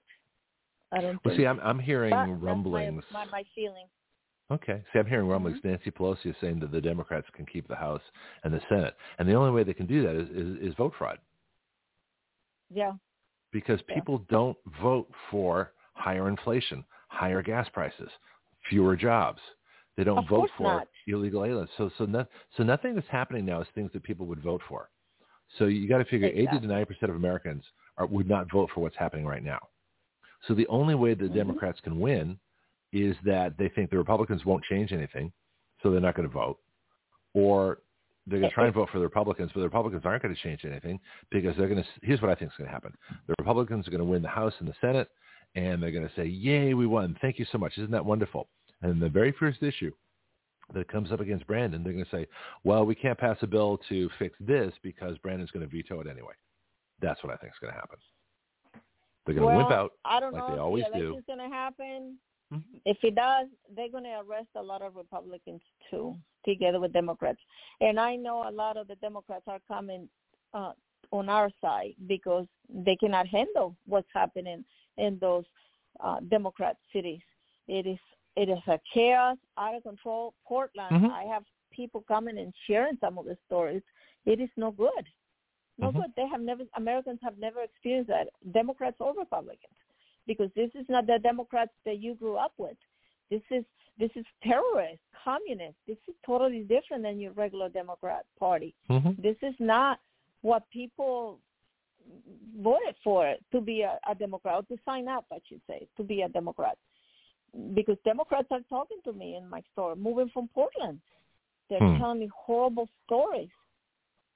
they're fleeing their state. And then I had a nurse. At least they have somewhere to go. Last month. That's the thing.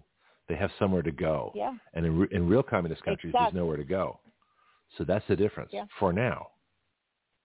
But we're dividing up into free states and communist states. You've got Washington, Oregon, California, New York, Michigan. I think they're going to change, but New York, the whole Northeast, the whole of New England, Delaware, all the states down the coast until you get to Virginia. But for north of Virginia and the West Coast are states. See, Greg, a lot of people voted the Democrat Party out of California and New York City, the state. But since they stole the election, but there's a lot of people that they don't want the same system again, but they have stolen it. Yes, there's a lot of radical left that they love Biden. There's a black man that came and he was arguing with me. I shared with you about it in the show. And his wife had a ton of clothes, very tiny woman, shopping, and she gave me a look like with a fat face, like she wasted all her time trying. Her husband got her out of the 1, 2, 3. Well, that lady came Friday shopping in my store secretly from her husband. So when I asked her for her name and phone number to put in the computer, she said, "Oh no, you're not going to call me, are you?" I said, "No, ma'am." She said, "Because I'm in secret here shopping at your store because of my husband arguing with you about politics." I said, "Yeah, because he wanted for me to hear his side of the whatever he had to say, but he got offended when I told him that Biden was a corrupt president, and he didn't want to hear that." So anyway, it was kind of cute that she was shopping secretly. Oh no! That's, oh my people. goodness. Hey, listen, marriages are weird. I tried marriage once. I can't recommend it. But that's me. Okay. All right. Well, let me play some. Let me play. We have a new sponsor, Stand Your Ground. It's one of our sponsors here now. So let me play you. I made an ad from this weekend. So let me see what you think of this. Hello, this is Greg Penglis for our newest shooting range here in Milton, Florida. Stand Your Ground. My friend Jason Myers and crew are creating an incredible facility for our city. Stand Your Ground is located at 6632 Elva Street. The phone number is 850-789-1776. Their email is standyourground1776@gmail.com. Here you'll find either in process or already going an indoor shooting range, axe throwing, archery, a rage room, self-defense classes, concealed carry weapons classes, security license training, paintball, a full-service gun store, and 24/7 online ordering. So come on down or contact them by phone, email, or website and learn how you can best stand your ground. There you go. Have you been there? Oh, where'd you go? No, I haven't been there. Oh, okay. But well, everybody needs to hear this to go practice. Yeah. Well, I'm going to make a YouTube so we can share the ad. Yeah. So Elva Street is right. It's well, this is kind of local information, folks, but where Caroline meets Stewart, behind Stewart. Oh, okay. So it'd be west of Stewart, behind all the restaurants, the fast food places, the Arby's, and all those places. It's right behind there. It's the old Napa Auto Parts building, the big blue building. But they've got. I tried the axe throwing. I'm terrible at it. Yeah. Oh, good. I'll have to work on that. Good. But so I want to do the archery. Okay. I've still got my bow and arrow for archery that I had in California. We used to have a beautiful archery range on a hillside. So we felt like Robin Hood going up through these hill trails and, shooting, Bambi and then space aliens and things like that. It was great. It was really fun. Bambi. Hey, are you going this morning to see Stella, the doctor? No, I didn't. Well, you sent me the video on that, or the announcement. Where and when? Today at noon, they're having a luncheon with Stella Emmanuel or something. Emmanuel, I forgot her last name. Okay. Yeah, I know who she is, yeah. Where's that? It's at noon if you want to go. Generally, I don't because to talk to these folks, I need time, and to propose to, in other words, to get her. What? I don't do celebrity stuff. I don't. I just I'd rather talk to them on the show because that way I can present our vaccine liability bill. I can present our big tech bill, And I actually have better luck with folks on the show than I do meeting them in person because there's always a gazillion people. They don't remember anything. They're totally swamped with stuff. They make their speech and they go, which is fine. Uh-huh. But that's not something that, are you going, first of all? I'd be curious. I'm going, yeah. It's going to be at the Encounter Church on 9 Mile, I think it is, at 9 Mile. Okay. Yeah. Well, why don't you do a live video, do a Facebook video, and you can broadcast it directly, and we'll put it on our Action Radio video page. Yeah. That's the best way to do it. Well, you can talk to her. You're part of Action Radio. You can tell her about our bills. Yeah. Tell her where to find them. I'll ask her a few questions I have. About my needs. Well, if they didn't, I'm sorry. Go ahead. No, I'm saying I'll be asking her questions about my niece. I was talking to her, and her lungs now are about 80% recover because they gave her remdesivir for 5 to 7 days. I'm surprised she was out of the hospital last year. Yeah. So she had to walk with oxygen, and it's just crazy what they did to her. They trashed her lungs. Yeah.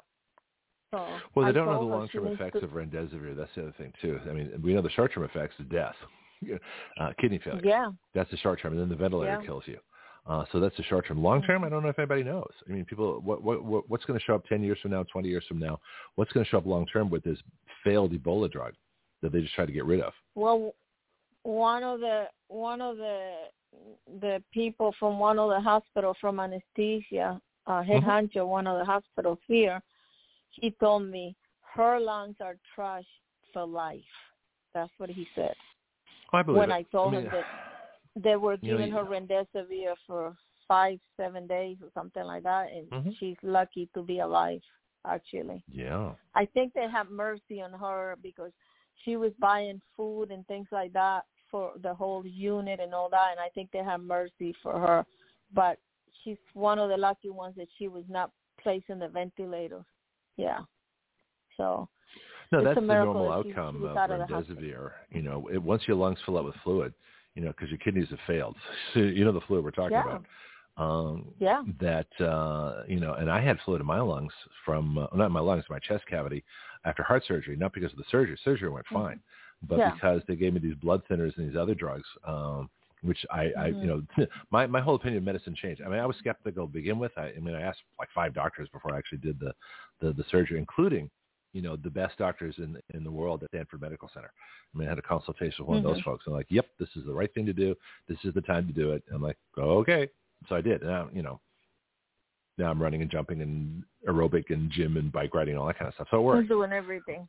I'm doing everything now. But the problem was that 3 weeks after that, all of a sudden I couldn't breathe. And again, my chest filled with fluid. I think it was the blood thinners. They pumped out 4.5 liters over 2 days. Oh, that's a lot of fluid. 4.5 liters. That's like two 2-liter drink bottles plus another half. You know, that's a lot of fluid. That's and a lot. Basically had it collapsed my right lung and most of my left lung. Wow. You know, I was about 12 hours from suffocating by the time I got to the hospital. Thank God they didn't put me on a ventilator. They drained the fluid because I wouldn't be here. You're lucky. Yeah, but this is before COVID, so this is back 2016. It was interesting. My first decent memory out of the hospital, out of open heart surgery, was watching Trump win the election in 2016. So that's when I knew things were changing, and so I was you know, still in miserable shape, but at least I was out of the hospital. And then 3 weeks later, I had my near-death experience from blood thinners. Needless to say, I gave up blood thinners and pretty much everything else they gave me too, and I've been fine. When did you arrive here, Milton? February 27th. I don't remember the day exactly. 2017. And I started on the air, so February 28th was a Saturday. Then there was a Sunday. Then March 1st, I was on with Mike Mashburn. You know, he was going to show me how to do the show. He kind of showed me. And the next day I was live myself. I didn't know who in the heck you were. I was like, what the heck happened to my show? Because I was listening to the show every day. And I happened to it. Who's this guy? And I know. So all it was of a my sudden, first full. There you are. I was like, I didn't know who that was. Well, nobody did. That was quick. Yeah. Oh yeah. Yeah. Remember the guy that called up within like a couple of weeks? He said, "We don't want your kind here." You know, I was like, "What is this? The 1800s? Are we going to run me out of town on a rail? I mean, what is this nonsense?" I know. We don't want your California kind here. We don't want you here. Yeah. And there's still people that don't want me here. It's kind of funny, actually. Well, I'm not leaving, so, That's okay. Tough. Yeah. But they're radical. But what's interesting was that same guy called back 6 months later. He says, "Damn, you're more conservative than we are, and you're from California." It was great. So people can change. I never give up on people, but that's the reason. Yeah. But so I came here, and it was my first. You're Canadian Californian. Yeah, exactly. Oh, New England too. Don't forget that. So I went to high school and college in New England. And so I grew up in three countries, Canada, Australia, and the United States. And here I've lived in around Boston, and I've lived in San Francisco, around there. And now I'm here in Milton, Florida, near the established city of Pensacola, for those that want a reference point. And, it's working out great. I love it here. Hey, this is kind of cool. I haven't talked to my niece, the one with the messed up lungs, for a couple hours yesterday. And she was telling me about her 18-year-old daughter, my niece. She's being brainwashed, being taught communist and all this stuff in school. So she took her to a little trip to San Diego, California, and to a lot of areas. And she was in shock when she seen a lot of the homeless in the streets in California and L.A. And my little niece thinks that we should be bringing illegals, we should give money to poor people, we should be equal and all that. And my niece, her mom, she on purpose, she drove her around Tent City and all this area, and she was freaking out. She has changed her mind. Oh yeah. Hey, listen, I went through. Took her so she can see it. Yeah. Well, I was skeptical of the whole liberal idea anyway. I mean, I was raised by, absolute socialist, parents. It was one of many problems, right? And so, I went to basically a socialist University of Massachusetts, and it wasn't that bad. It's a lot worse now. But I was one of the more conservative students, and of course, I was already targeted. I used to write articles for the Collegian, the newspaper, and as a student senator, I was known for being a little more conservative, especially when I came back from Washington. I did my Washington internship. And then after college, I went to Europe, and I crossed the Berlin Wall. I went through Checkpoint Charlie, and I spent a whole day in East Berlin in real communism, and that changed everything. After I came back from that, one day of communism was all it took. One day. And I was fairly conservative to begin with, just because it made more sense to me. But you spend one day, you can't do it now because it doesn't exist, but one day in communist East Berlin, changed my mind on everything. Everybody wore the same gray, brown clothes. They all looked boring. There was no expression on their faces. The buildings had no paint, no color. There were still bullet holes from when the Russians came through in World War II. Wow. All the stores, all the labels were the same. Maybe that's true in Nicaragua too. It was like the state peaches, state beans. All the bread came in these horrible little plastic things, the same loaves. Everything looked the same. There's no difference between anything. There was no life. There was no excitement. And the greatest danger of communism, people, they don't think about this, but the real danger of communism is that they bore you to death because you can't do anything. There's no hope. There's no opportunity. There's no growth. There's no enterprise. There's no entrepreneurship. There's no development. There's no advertising. I mean, I couldn't believe how much I missed advertising. And it's kind of weird, but billboards and lighted signs and things like that light up cities. There's a big Coca-Cola sign in Times Square. Well, I don't drink Coke, but I still like the sign. So, but there's they control nothing. Everything. And when the government controls, they want you miserable and dead. That's what they want. They want you working, miserable, and dead. That's what socialism is. And when people see how miserable they are. Now, did you remember advertising when you were a kid? Did you have different products, or was it all, Nicaraguan state, mangoes or whatever? Well, when I grew up, we had samosas. We didn't have Daniel Ortega. Oh. Remember? I left when I was 13. Mm-hmm. So the communist that I spent was in Chile, 1973, not Nicaragua. Oh, that's interesting. But I grew up in this Somoza regime that the United States put in place in Nicaragua. Well, he was a dictator, though. For 40 years, they put So what was the difference between the dictator and... Well, he was not really a dictator, but... Oh, he wasn't. Okay. Yeah, they were in power for 40 years, the family. Yeah. Uh-huh. And then, crazy, because America put Somoza family in power. And then the father was the president, and then the son is a president. And they did everything bad. And people were getting fed up with it. That's why they wanted communists. And then they regret it, of course, because the Sandinistas were promising to the poor people everything, just like here. They're promising to pay their college, free money, free this. And, of course, it looks attractive. But you know what? All the rich people, they fled Nicaragua, and the country is a mess. Because who are you going to steal the money from now? You know? So It doesn't work. Communist doesn't work. But I lived through communism in Chile as a 14-year-old girl when the government sent us there. And a lot of the rich people fled the country. You could have bought a mansion in the capital of Santiago for $500 to $2,000. They're now worth millions. Yeah, millions. Because they were fleeing, they were desperate. And a lot of people just fled Colombia too. A lot of rich people, they're fleeing Colombia, because it's coming over there too. And all these presidents are being placed by our corrupt government, which is Obama. Yeah. Colombian president is placed by Obama. The one from Chile, the same. Yeah, they're all got their hands in it, all of them. Yeah, and the one from Mexico, communist also. The United States government has a big role in who's the president and how do they want, like Zelensky. Zelensky was put by the Democrats. Yeah, that's why. Do you know how that happens? Do you know how they put him in power? I'm not as up on my Ukraine history. Yeah, they choose who they want and manipulate, and you're going to be the puppet president, and that's what they did with Zelensky. They're saying that Zelensky is from Florida. Actually, he just bought I don't know how many $1 million mansion in Florida. Zelensky, and while the people are hungry over there, but our government manipulates. Like the Somoza for 40 years, and then they changed their mind and they wanted the country communist. And they helped with all the weapons and all the arms. Our government here helped the Sandinistas to get rid of Somoza. Yeah.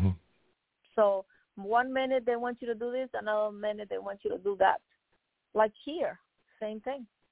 Yeah. So it's power and control. That's what these people are all about.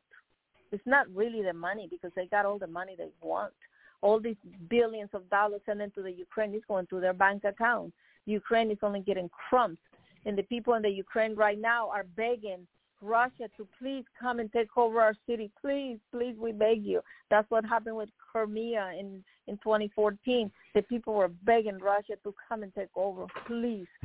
Russia just been rescuing many families from being tortured by Zelensky's militia, Nazis and military. But the Ukrainian people are still in the dark. They don't want to believe it. And they love Zelensky. But they're going to hate him once they find out the truth, what's really going on. Well, it's interesting. It's another reason they had to get rid of Trump, because Trump believed in America first. And no nation can believe in itself, in its own nation. You know, that's like against the globalist rules. They don't want nations. They're John Lennon. You know, imagine we're all just one brotherhood of no property, no religion, no God, no nothing. That's not going to happen. Yeah. Okay. So all of us who are against that kind of stuff, who are for, God, family, and country, and I believe in family, even though mine was, kind of different, but that's just how life works. Yeah. But the point is that the idea of family, for a lot of people, families work well, and that's a good thing.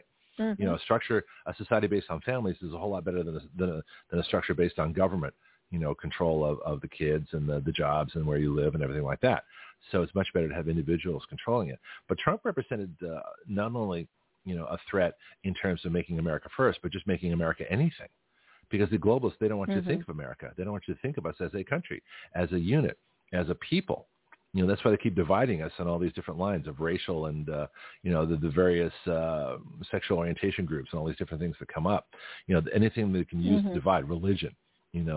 Make sure you identify as Asian American, Black American, Catholic American, Hindu American, doesn't matter what. As long as you identify as something other than American, they're dividing. And so Trump represented such a threat to these people, that the whole globalist idea, I mean, Trump would not have sent us to war in Ukraine.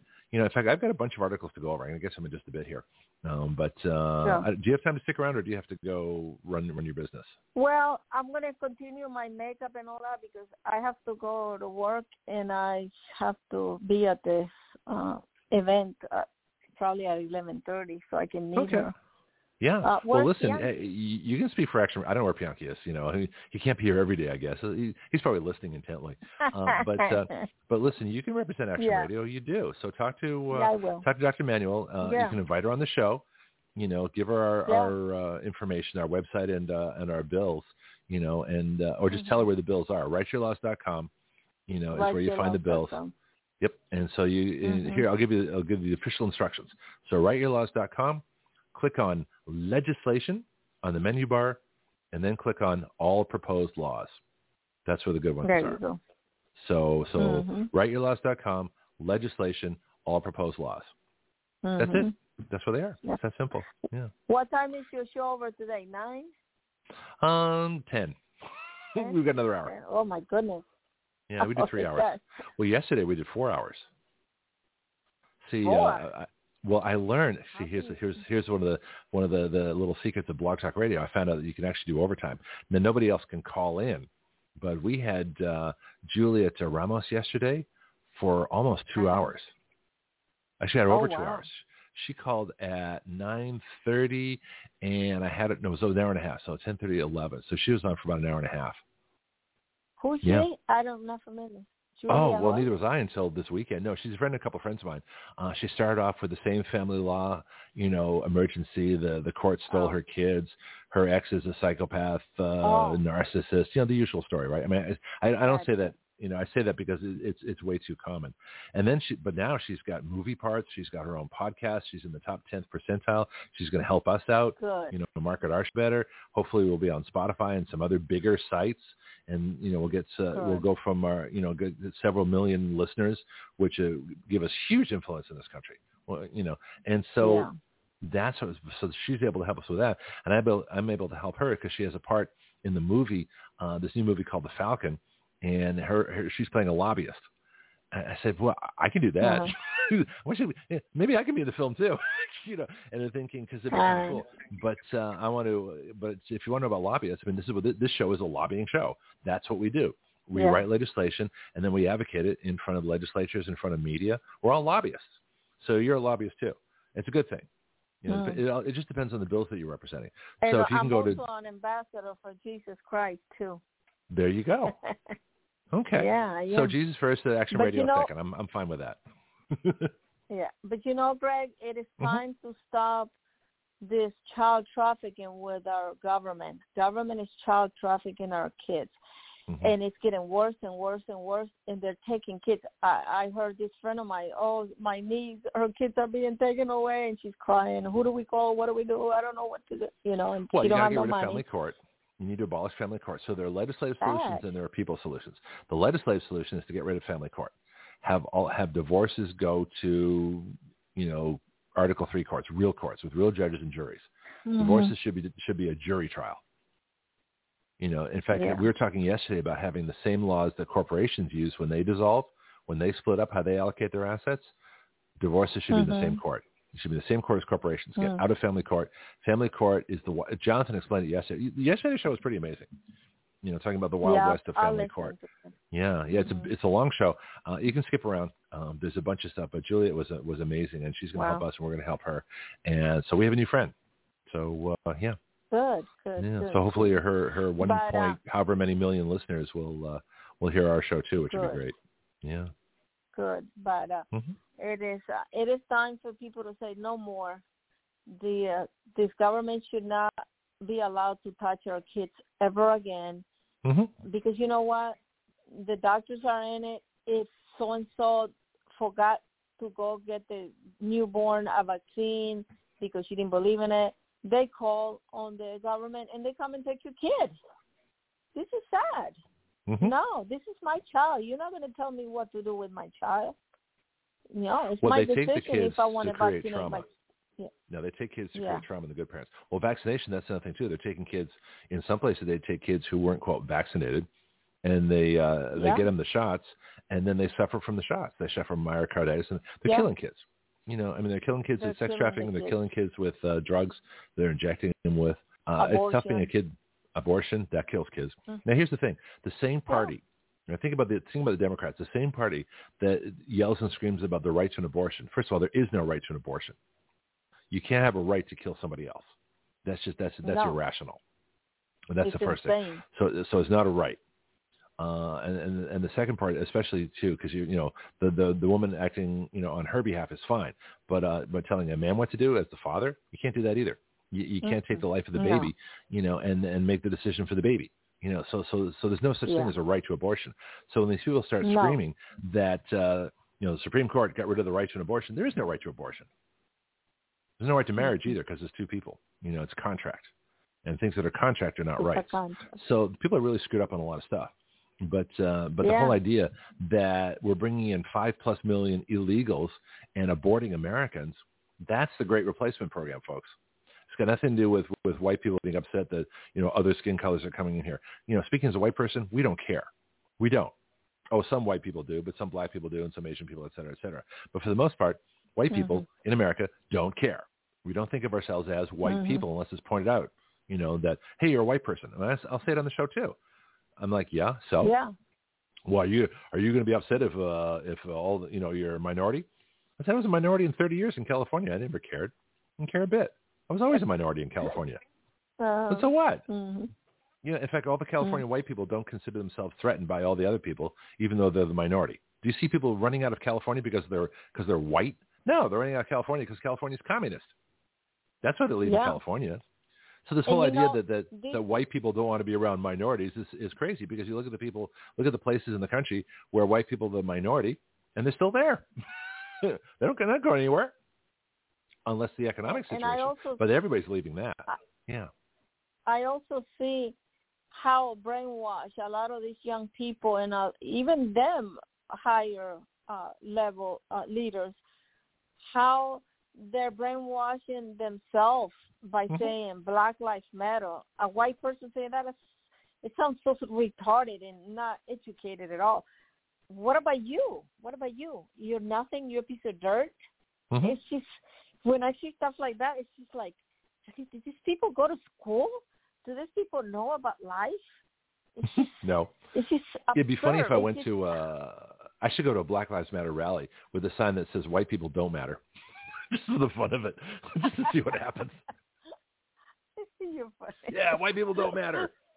I don't matter. That's what when a white person says Black Lives Matter to me, my life don't matter, but yours does. That's exactly what they're saying. So I might as well go to a Black Lives Matter rally with a sign that says white people don't matter. It'd be great. Exactly. Have a black power fist on it, the whole bit. It'd be great. Yeah. So stupid. Yeah. White people don't matter. They never went to school. Yeah. I don't know. Or I should have a sign that says, I'm a white person and I want to be a slave. And I'll bring that to a Black Lives Matter rally. Yeah. Wouldn't that be great? Bring back Washington, white slavery. DC, a couple of years when I was in Washington, D.C. for the 4th of July with Trump, I guess, when Trump was celebrating the 4th of July, I went and I thought I was going to one of those meeting rallies for conservative, and I ended up myself with Antifa. I'm like, what the heck am I doing here? This is not Trump. And then I went across, and it was a Black Lives Matter, and I got in their faces. And they were videotaping me. I said, I don't care. Go ahead. I got closer to the camera. I said, go ahead, videotape me. Black Lives Matter, but why don't you come to the abortion clinic and rescue some of the black babies? Oh, we don't want to talk about that. I said, go ahead, record me. Come on, do it. And I got in their faces. They were not too happy about it. Well, no, because it's a propaganda group. You're supposed to give the conditioned response. You're supposed to bow to them and say, yes, Black Lives Matter. Oh, please oppress me so I'll make up for past injustices. Yeah. Well, I never oppressed a black person. I never owned slaves. My family didn't. And it wouldn't matter. That was generations ago. I'm not responsible. We don't hold Germans today accountable for the Holocaust, even though there are Germans today who are descended from Nazis, because that was different time, different generation. People are responsible for themselves. Do we hold blacks responsible for the blacks that were sent from Black Africa to the United States? No. So in fact, and why aren't in that respect, why aren't quote African Americans paying reparations to white people, for sending slaves here in the first place? Wouldn't that be interesting? You know, it's like, well, your people sent them. You know, if you're Kamala African American, Harris then what's that? Great. Kamala Harris family in Jamaica, they own over 200 slaves. Sure. They don't talk about that though, and they were a black family. Well, no, they're not. They're Indian and they're Indian Jamaican. I don't think there's any. From India say black, and Jamaica. Yeah. Well, what's this idea that Indians are called South Asians? Indians are Indians. They're not South Asians. You know, I don't know why that's a ridiculous thing. I mean, when I think of Asians, I think of, you know, China, Japan, Thailand, Vietnam, Cambodia, Laos. That's Asia. Okay, Burma, which is now Myanmar. I don't think of India as Asia. I'm sorry. Indians and Asians are different. But it's called India, Southeast Asia. That's just weird. I don't know what that's all about. Anyway, I feel like Andy Rooney. That bothers me. So why do we do that? I'm not sure. Anyway, let me let you go. I'm going to go play some things, and I'm going to get on to my articles of. Go ahead. Listen, I'm going to hang up. Okay. God bless. Okay, sounds good. God bless you too. Great chat today. This was fun. All right. Bye-bye. See you later. Goodbye. Bye. Greg Penglis here for my book, The Complete Guide to Flight Instruction. Everyone at some point in their life wants to learn how to fly. Few try. Even fewer go on to get a license. I believe a major reason for that is how we teach people how to fly. My book is designed to help you navigate the flight training system, but it's so much more than that. It really describes an entirely new way to teach flying. So if you've never tried a lesson or got discouraged in your training and quit for any reason, this book can help you. Don't be a rote pilot who just follows procedures. Be a thinking pilot who makes great decisions, who understands all the reasons why we do what we do. You can incorporate these principles into your own flight training at any time. The Complete Guide to Flight Instruction is featured on the Action Radio with Greg Penglis Facebook page and is available from Amazon.com.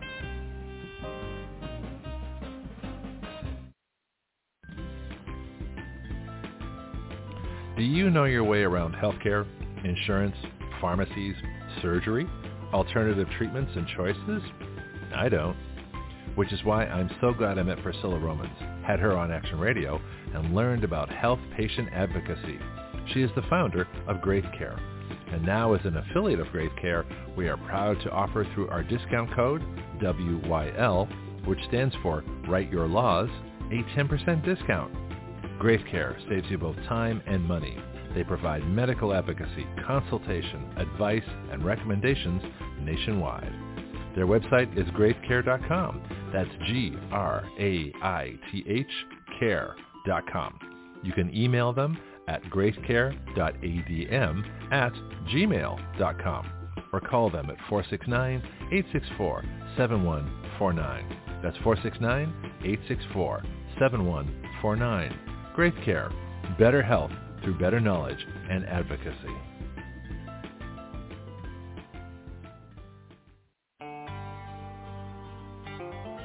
From addiction to achievement, that is the story of Mike Lindell.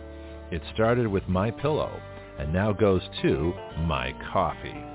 Action Radio is proud to be an affiliate of My Pillow.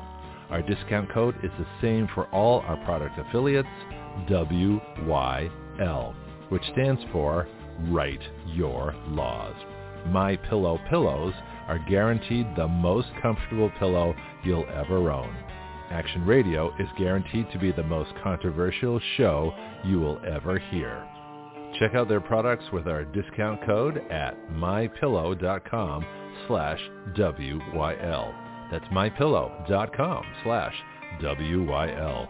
Or order now by calling 1-800-544-8939. That's 1-800-544-8939.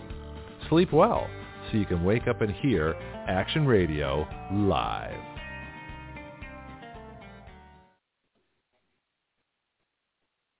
And if you really want to help Action Radio, we have this. Here at Action Radio, we are looking for sponsors. We have 30 and 60-second spots available for your announcements. And we have 3-minute live call-ins to talk about your products and services available. Action Radio is the next evolution beyond talk radio. Join us and let us help your business evolve. Think about being a sponsor of the future and not just a listener, and help us help your business grow as you help us plunge headlong into breaking new ground here on Action Radio every day.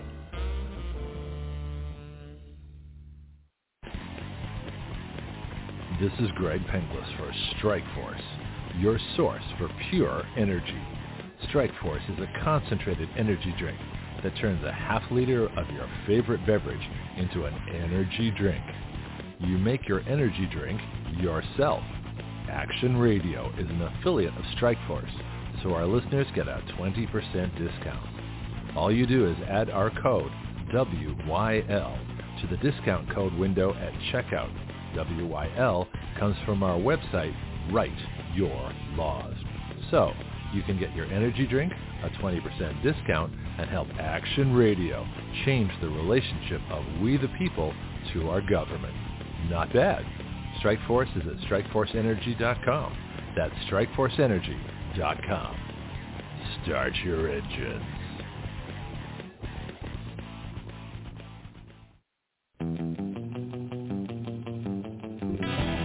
Action Radio. Part of the ADHD Radio Network. The ultimate free speech zone. We the people give our consent to be governed through writing the laws by which we are governed, and have the power through juries to nullify the laws by which we do not consent to be governed. At Action Radio, we don't report the news. We are the news. Every other show reports what has happened. We talk about what can happen. From the questions no one has thought to ask, to the answers no one has thought to consider, to the actions no one has dared to take. That is Action Radio.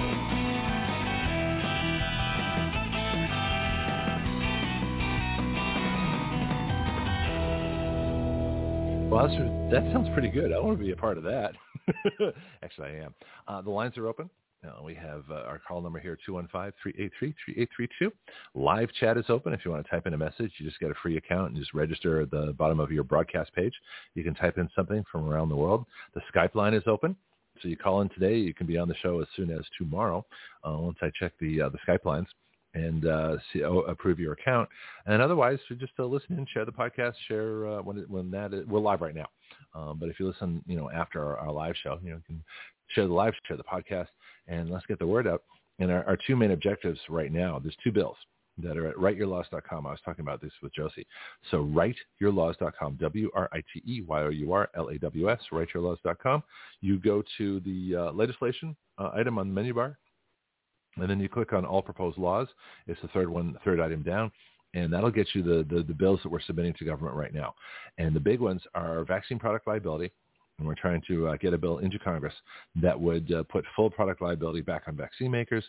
And the other one is the end of big tech censorship by taking away their power to remove things from the internet and cancel accounts and arrange the search engines and say that you're still immune from everything that anybody posts on social media and how they use the search engines.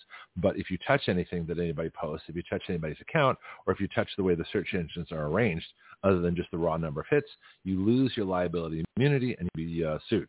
And that's how you get rid of big tech. That's how you get rid of big tech control of the internet. I mean, it's just that simple.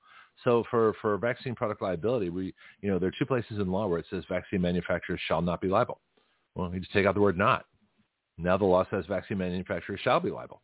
Well, you don't have to be a lawyer to understand that. Anybody can understand that.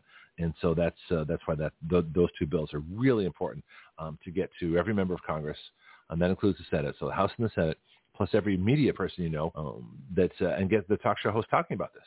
Because until the talk show hosts start talking, until the pollsters start polling, until the reporters start reporting on this, it's not going to get into Congress and go anywhere. So the biggest thing we need right now is to change the national debate and get the media involved in our bills. And that's how it's going to happen. Right? It's not going to happen any other way. So if you haven't shared the bills and you haven't shared the show, please start. So then you can actually be helping instead of just listening. Because listening, the time for listening is past. Time for talk shows has passed. Talk radio is obsolete. I'll tell you right now, talk radio is obsolete because it doesn't do anything. They don't change anything. They don't advocate anything. They just talk. And they say, oh, woe is us. Oh, here are the problems. Oh. And here's a commercial. Pay us money and help improve our ratings so we can make more money telling you how miserable you are. Well, that's not good enough anymore. We don't need talk show hosts. We need action hosts. We don't need, independent. We don't need objective journalists. We need conservative news advocates that not only state the problems, they state the solutions. That's what we need. So everything's changed. It's too late for objective. It's too late for talk radio. That time is gone. We've been taken over by a coup. We have an illegal government in the White House. The government chose the government. The government went against everything that the principles that they swore an oath to protect state, and installed a government that they chose against one that we chose. We chose Trump. They put in Brandon. That's a coup. That's illegal. We're suffering under the dictatorship of an illegal government, and that sits there every day. So expecting the government to correct the government is kind of a contradiction, because they approve the government because they're the ones who put them in there.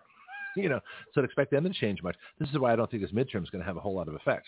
The Republicans are going to win, and they're going to say, oh, look at us. We're going to change everything. We're going to change all these policies. And they're not going to change a thing, because everything they do, Brandon's going to object to. So the way to change, if the Republicans said, we're going to get Brandon out of office, we're going to get him out after January 20th of 2023 so that Trump can run again in 2024, that's what we're going to do. Then I would have voted for him. At this point, I don't know what I'm going to do. I haven't quite decided.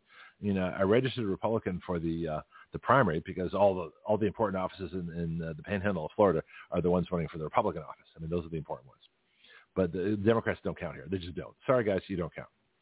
But for the general election, I don't know. I know who's going to win, but I'm just curious. To see what we'll see what happens. Yeah, I'll probably vote.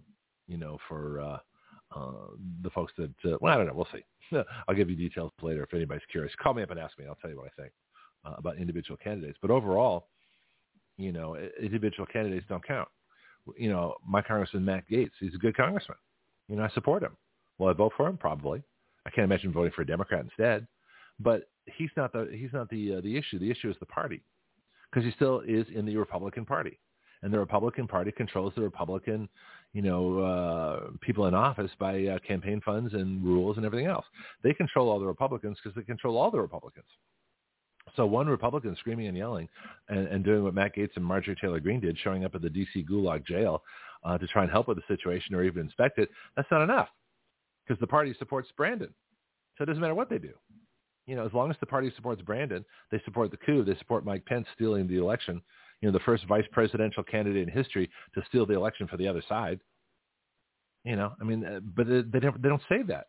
There's not one item in McCarthy's commitment to America to correct the election results, to correct the fraud.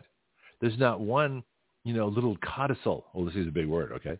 There's no mention in McCarthy's commitment to America to kick out all the illegals that Brandon's bringing in.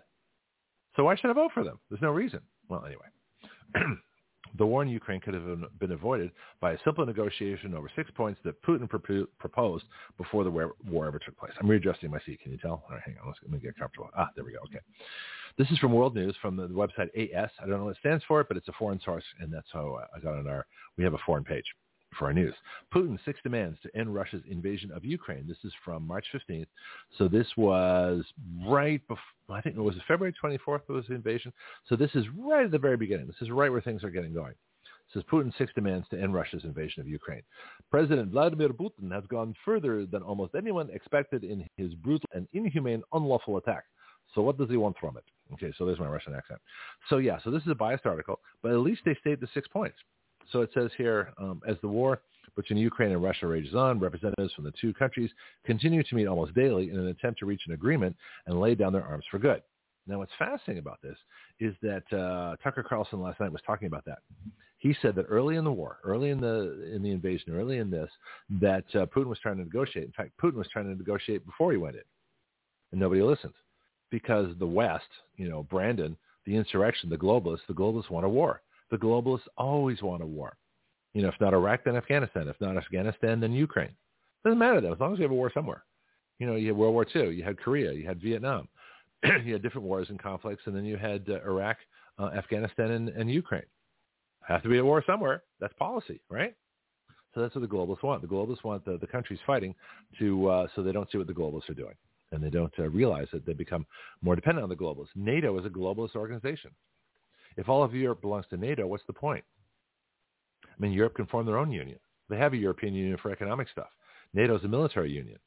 Well, we should be out of NATO. In fact, Trump should have gotten us out of NATO. Hope he does when he comes back. Anyway, so the war rages on, and it was only in its third week, I think, when it was written. So February 24th. So this would have been March 15th, yeah, but about the third week of the war in Ukraine. But they were negotiating. They were meeting all the time, right? Excuse me again. I'm sorry. It says, as of Monday, the official number of civilians killed in the war in Ukraine stands at 636, of whom 46 are children. That's according to the UN, dubious source. A further 1,125 people have been injured, 62 of them being children. It is feared these figures fall well short of the reality. Well, then why are you reporting it? If it falls short of the reality, why is it there? Call me, insensitive, but I'm just curious. Anyway, so then we got this one down here. It says, what is the Kremlin asking for to end the war? This is where it gets interesting, okay? So Putin never wanted to invade Ukraine, it looks like. Putin, I think, was forced to do it in the same way that Kennedy almost invaded Cuba during the Cuban Missile Crisis, because there were nuclear missiles in Cuba aimed at the United States. Well, we couldn't handle that, okay? We couldn't handle, that's probably the wrong choice of words. We couldn't accept it, okay? In the same way, Putin cannot accept nuclear missiles aimed at Russia and Ukraine, because Ukraine's right on the border with Russia. So if we're not going to accept Russian missiles in Cuba, which is only 90 miles away, which is even further than Ukraine's on the Russian border. Okay, so the time from Kiev to Moscow is minimal in terms of a missile. What, 5 minutes? Less? I don't know. It's not very far, especially for a nuclear, ballistic missile. So, of course, they didn't want missiles there. So what to do with Ukraine? Ukraine was part of the former Soviet Union. Now, does that mean they can have it back? No. Ukraine's an independent country, but how independent is it when Zelensky and all these other folks are basically owned by the globalists and Brandon, the Brandon insurrection government? Or should I say the Obama administration? I start calling it the Obama administration. So the Obama administration owns Ukraine. The Obama administration is going to get us into a war because they're not responsible, because Obama's not the public figure. Brandon is. So they'll blame Brandon. So Obama gets to do all the things he wanted to do before and not get the blame for it, because everybody's going to blame Brandon because the media is in on that. That's part of the coup. The part of the coup is to blame somebody who's mentally incompetent, who will say what Obama wants to say, but he can't say it himself because we know he's not mentally incompetent. And he'd be responsible for what he said. So you give the things that Obama wants to say to somebody who's not responsible for what they say, and you can't criticize them because we know they're not responsible. Yet what they say is outrageous, and we know it comes from someone else. You following all this? I know it's complicated, but that's what happens. All right, so the headline is, what is the Kremlin asking for to end the war? It says, although neither country is giving up at the moment, both countries want to end the war. We hope. I'm not sure that Ukraine does, because Ukraine is making too much money right now, despite the fact they're losing a whole lot of people. But, we lost a whole lot of people, but Fauci made money, and the other folks made money, and the health folks made money, and Big Pharma made money, so they didn't care how many people were lost. They're bringing more across the border. So, that's how that works, right? In the overall calculus. Article says, according to Mikhailo Podolyak, negotiator and advisor to Ukrainian President Volodymyr Zelensky, I should remember his name, right? It says both Kiev and Moscow, and it's Kiev, folks. It's spelled K-Y-I-V, according to this spelling here. That's Kiev. It's 2 syllables, Kiev. It's not Kiev, idiots. Both Kiev and Moscow have seen significant progress in negotiations. My personal expectation is that this progress will very soon lead to a common position between the two delegations and the signing of documents. So what has the Russian President Vladimir Putin been pushing for? So the way I see it in this nutshell, and like again, Tucker Carlson was talking about this last night, saying we're going to get nuclear war. These idiots in the Brandon insurrection, the people behind him, Obama, President Obama the third, is going to get us into a nuclear war if they're not careful. Maybe that's what they want. I don't know. Maybe that's the way to destroy the United States, is to have Russia do it. That's why they keep focusing on Russia. I don't know. All I do know is that we're being run by insane people. And they need to go. They need to be out of office. We need to remove Obama from the Brandon insurrection. That's what we need to do. So anyway, so they try to negotiate.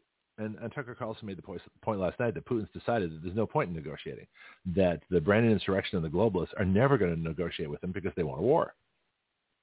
So they may force him to use nuclear weapons to defend his country if they create a bad enough situation.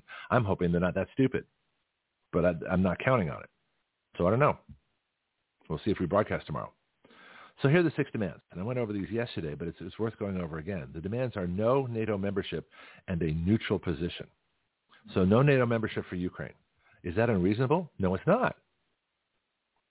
Would you want Cuba to be, Russia West or have missiles aimed at us? No.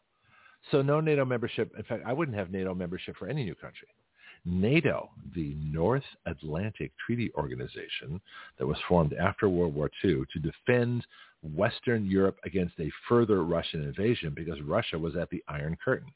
Russia was at the Berlin Wall in Germany, and Russia, after the Nazis, were forced out of Eastern Europe, Russia took those countries over. So they went from one dictatorship to another, one leftist Nazi dictatorship to a leftist communist dictatorship. So for Eastern Europe, not a whole lot changed. But you look at Eastern Europe, Romania, Bulgaria, some of the other countries, Latvia, Estonia, Lithuania, Ukraine, Belarus,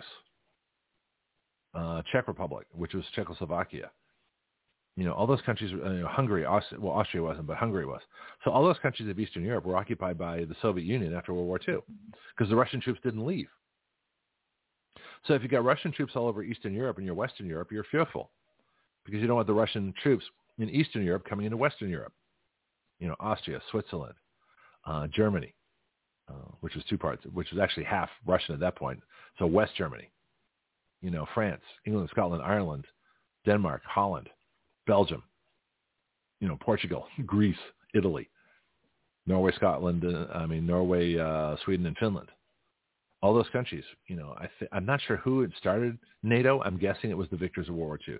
So the main people in it would have been France, Germany, West Germany, and England would have been the main, places for NATO, the North Atlantic Treaty Organization. So originally it was to go after, to protect Western Europe from Eastern Europe and Russia. Well, once Russia dissolved, once the Soviet Union dissolved, the Soviet Union was gone. There was no need for NATO.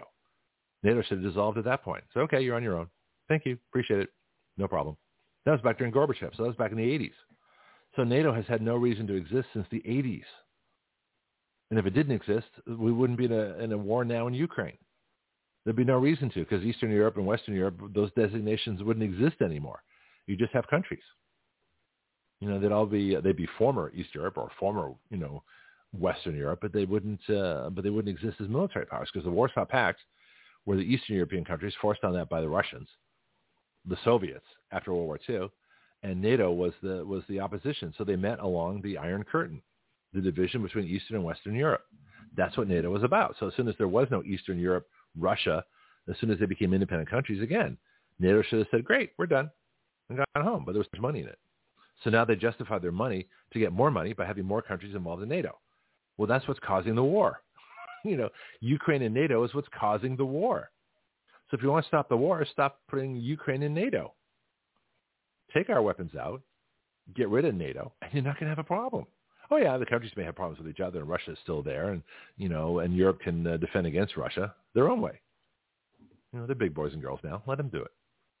So Putin's 6 demands. 1, no NATO membership and a neutral position for Ukraine. 2, Russia should be the second official language of Ukraine with laws prohibiting it abolished. So think about that. Ukraine prohibits the Russian language being spoken. Well, you've got a lot of ethnic Russians. Donetsk, Lubchek, whatever those two places are. No, Lugansk and Donetsk. Donetsk. I can't pronounce my Russian. Donetsk. Donetsk. How'd I do? And Lugansk. Those are the two provinces between Russia and Crimea. So you got Crimea, Donetsk, Lugansk, and Russia. And maybe there's one other one in there too. So those are the areas that are ethnic Russian. Russian language is spoken. They are as Russian, as the Quebecois in Canada are French. They speak French. It's a French culture, and it's 1/3 of Canada. Okay, so this would be like Canada outlawing the French language in Canada and completely oppressing Quebec. That would be the equivalent in Ukraine. That's what they're doing there. Of course, the other part would have like Nazi groups in Ukraine and Canada also, but that's not happening. But it is happening in Ukraine. So you've got former Nazis from World War II in eastern Ukraine. You've got Russians, ethnic Russians in western Ukraine. You got the Dnieper River in the middle. It's fascinating. So anyway, recognize Crimea as Russian territory. See, that would be a negotiating point. I think, I don't know about that. But nobody questions that Obama gave Crimea to Russia. Well, how'd that happen?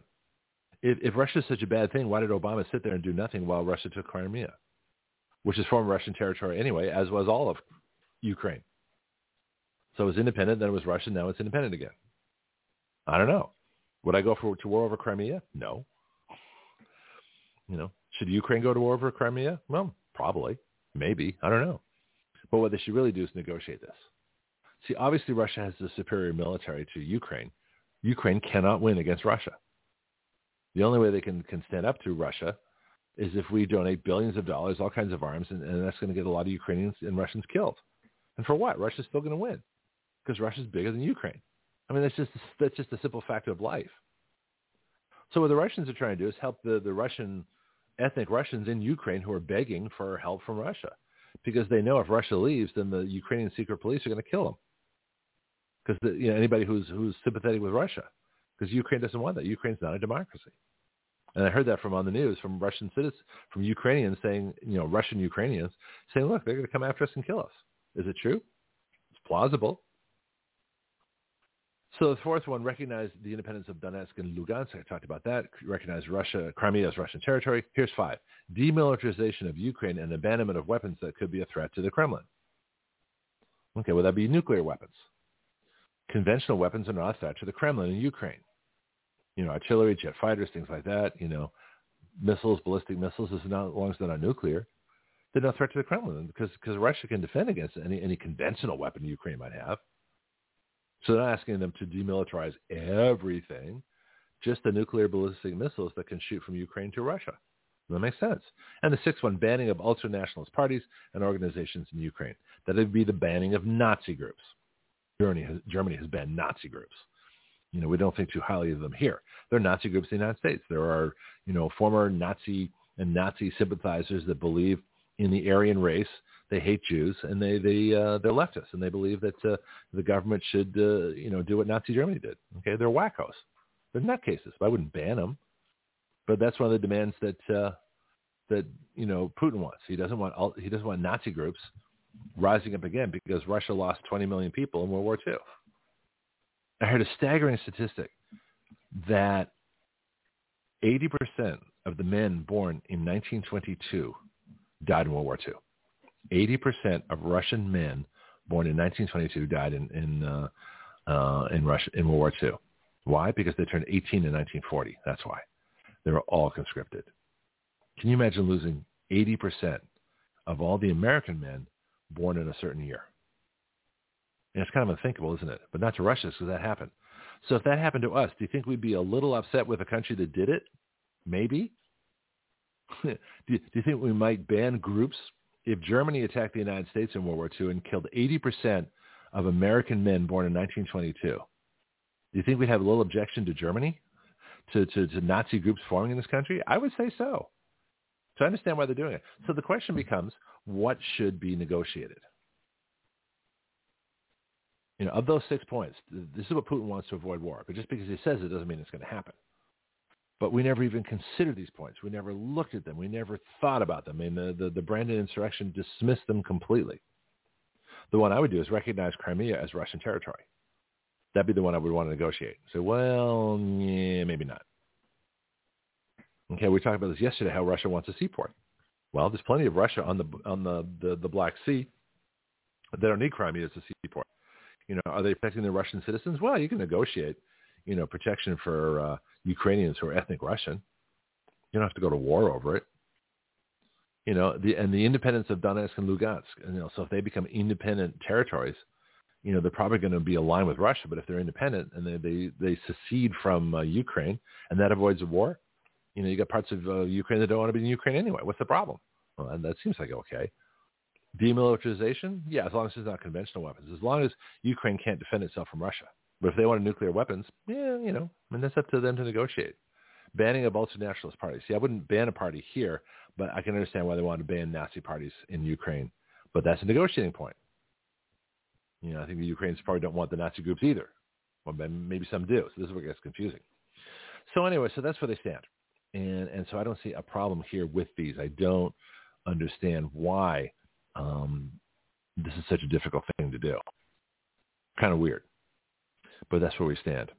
All right. Let me see. That covers that. I've got a bunch of other articles here. I think I want to save those because I've been doing a lot of talking this morning. So what I do, I got 2 hours, and I'm hoping to fill one of these with another report. So what I want to do is play one of my WEBY interviews. I haven't done this for a while. I don't think I played this one at all. This was, then we get to 14 minutes. Yeah, so we'll run a little bit over the top of the hour, but that's okay. I played my commercials. I played my stuff. I have my guests. I have my reports. Okay, we're good. All right. So this aired July 13th of 2017. It's one of my earlier interviews back at WEBY. So WEBY, 1330 AM WEBY, Northwest Florida's news and talk leader. That was my first full-time job in radio. And I got it started March 1st. Of 2017. And so this would have been July. So this would have been 6 months into my radio career. So I'm still pretty new at this, right? Okay. Anyway, but one of the least effective groups, because by design, because the judges have taken away the power of juries and people have let them do it, is the jury system.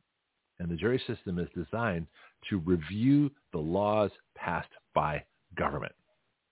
It's not designed to find guilt or innocence. It really isn't. I mean, it is, but it isn't. I mean, that's what we do. That's what juries do, decide guilt and innocence. But what it really does is that is a place where the people have a final check on the laws of government.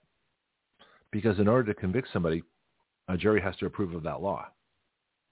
And a jury can acquit somebody, even if somebody is guilty of breaking the law. The law itself may be guilty because it's unconstitutional. So in which case the jury's not acquitting because the person didn't do it. They're acquitting because the law itself is unjust. And that's the function of juries. That's what they're supposed to do. Juries represent the people, and then judges represent the government. So who's superior in a court? Well, the jury, obviously. So the fact that judges give instructions is horrendous. I don't want to take too much away from this. I'm kind of going to play it. I haven't heard this one myself for years. Well, I heard it when I edit it. So what I do is edit. Start again, Greg. I edit out the commercials, and I take out the news breaks. And so what's normally like a 55-minute interview, I cut it down to 42 minutes. So you're losing 18 minutes of unnecessary fluff. So take those out. But you're going to hear the term WEBY sometimes. You're going to hear a phone number that's not our number here. Our number here is 215-383-3832. You'll hear the old 686, whatever number of WEBY. Just don't worry about that. That's for continuity's sake. But I'd be curious. We haven't talked about juries for a while, and we're going to talk more about it. But let me play this now because I haven't heard for a while. I'm kind of curious myself. And let's see what y'all think of juries and how we can change our jury system, how we can put juries in family court, and how we can do a bunch of things that need to be done. Back at the end of the show. Oh, yeah. I've wanted to do this show for a long time. And so nothing infuriates me more than the continued misinformation that goes on from the judiciary saying they have the power of judicial review, and from the lack of knowledge people have over the fact that juries are people have no idea the power they have in a jury, and judges are continually misinforming them, and that's how this show came about. So I have a very special guest I want to introduce right now. He is an attorney, sociologist, and libertarian activist. He is a legal advisor to the Fully Informed Jury Association. He has taught criminal justice at the university level and worked on high-profile federal criminal cases, currently working on the Clive and Bundy defense. And we're going to talk about that one day, too. He is the author of a book, The Conviction Factory, The Collapse of America's Criminal Courts. It's available on Amazon. Please welcome my special guest, Dr. Roger Roots. Yeah. Dr. Roots, how you doing? I'm doing very well. All right. So go ahead. Yeah. Yeah, I'm glad to be here. Oh, good, because I'm really glad to have you here because this started. I had a epic debate a couple of weeks ago with a caller named Joel, who's got 40 years of attorney experience, which is great. But he is of the contention that juries have to follow the judge's instructions and they can't rule on the law, and the Supreme Court laws are, whatever they say goes, and the Constitution is subservient to that. And we just have to get this misinformation out, as much as we can. So if you can tell me a little bit about you, what you're working on, and FIJA. Let's get started with that. Yeah, FIJA is the Fully Informed Jury Association. FIJA.org is the website. And it's the oldest and largest organization that is solely dedicated to educating jurors and potential jurors, which means really any American. Basically, there is a problem in criminal justice. There's a problem in the criminal courts. Just like you said, the legal profession is filled with people, and you find them especially in the prosecution and the judges, who honestly believe that juries are never supposed to think about the law. They're only supposed to think about the so-called facts of a criminal trial, okay? Yep. And so you will see at the end of a lot of criminal trials in most jurisdictions, the judge will instruct the jurors, you must follow my interpretation of the law. If you find that the government met its burden of proof beyond a reasonable doubt, you must find the defendant guilty. And, of course, it's not true. It's an absolute lie. The juries have always had the right to declare not guilty for any reason, even in the face of overwhelming, insurmountable evidence. Oh yeah, I went to a court case. I was in a jury myself. This is years ago, and I didn't have time to serve on the jury. But I remember saying to the judge gets up and says exactly that you have no power to decide what the law is. You have to decide just based on the facts of the case. We will tell you what the law is. And I raised my hand and said, Judge, with all due respect, sir, you're wrong. I said, I know about the Fully Informed Jury Association. I said this in open court, right? And I said that, no, it was classic. It was hysterical. And I said, no, I'm going to judge the law. I'm going to judge the Constitution. And if the law complies with the Constitution, then I'll rule on that basis. And I said, and if the law is wrong, if it's not just, then I'm going to certainly interpret the law. And he looks at me and says, well, you're just going to apply any law you want? You're going to do whatever you feel like? I said, no, not at all. And I had this tradition, of the jurors doing this, and it all got screwed up somehow. But I said, but that's what juries have the power to do. And I look at everybody in the courtroom and say, you can decide the law. The judge is a public servant. He works for the government. I said, we are the people. We are supreme to the government. And I said, and that's on that basis, I'll decide the law. And he looks at me and says, Greg, you're excused. And with a standing ovation, I walked out the door. But that's the state of law. So that's what I'm up against. Yep. And that happens all over the country. And it did not used to be that way. All through the 1800s, probably well into the mid-1900s, the common way to instruct jurors is, the judge tells you what the law is. The judge, most jurors want to hear the judge tell them the law. They want to know the little specifics of the law. What's the difference between burglary and robbery? What's the difference between first-degree murder and second-degree murder, et cetera? The jurors want to know the law, but in the end, it is up to the jury to choose to apply it or not, or to give mercy. It is up to the jurors. And if the government proves its case beyond a reasonable doubt, that is not the last question. That doesn't end the analysis for the jurors. By constitutional design, the jury is supposed to be a check on government, not just a fact-finding mechanism. And what has happened over the course of legal history is that the legal profession has sort of waged war, and I'll just say the judiciary especially. Mm-hmm. Judges don't like the fact that juries can second-guess them. For example, let's say a hypothetical example where a judge thinks that a particular gun law is perfectly fine, it's constitutional. Oh, yeah, there's that thing called the Second Amendment, but, well, the law in question is somehow consistent with the Second Amendment right to bear arms. The judge might think that. But it is up to any individual juror to say, well, is that true? Let me think about it. It's up to the jury, not the judge. Well, this has been a huge criticism, and it's funny you bring up Second Amendment because I wanted to talk about this, as well. Because when I used to live in California, I'm Florida now, but in California, it was always kind of like my dream to get on a Second Amendment case and have somebody defending their home or carrying arms in public or something like that, and say, well, the law says you can't do that. You can't have a permit because the government decides on a good cause reason for having it. And I would get up in the jury and say, no, this is wrong. The Second Amendment says you have the uninfringible right to own and carry any firearm. Now, it doesn't say you have the right to use it anyway, but you do have the right to own and carry it, and the government can't touch that, and I would rule on that basis. And but it never happened, of course, but that's what's going on with Second Amendment cases. We could overturn all these laws by having juries simply refuse to convict and just go strictly by the Second Amendment.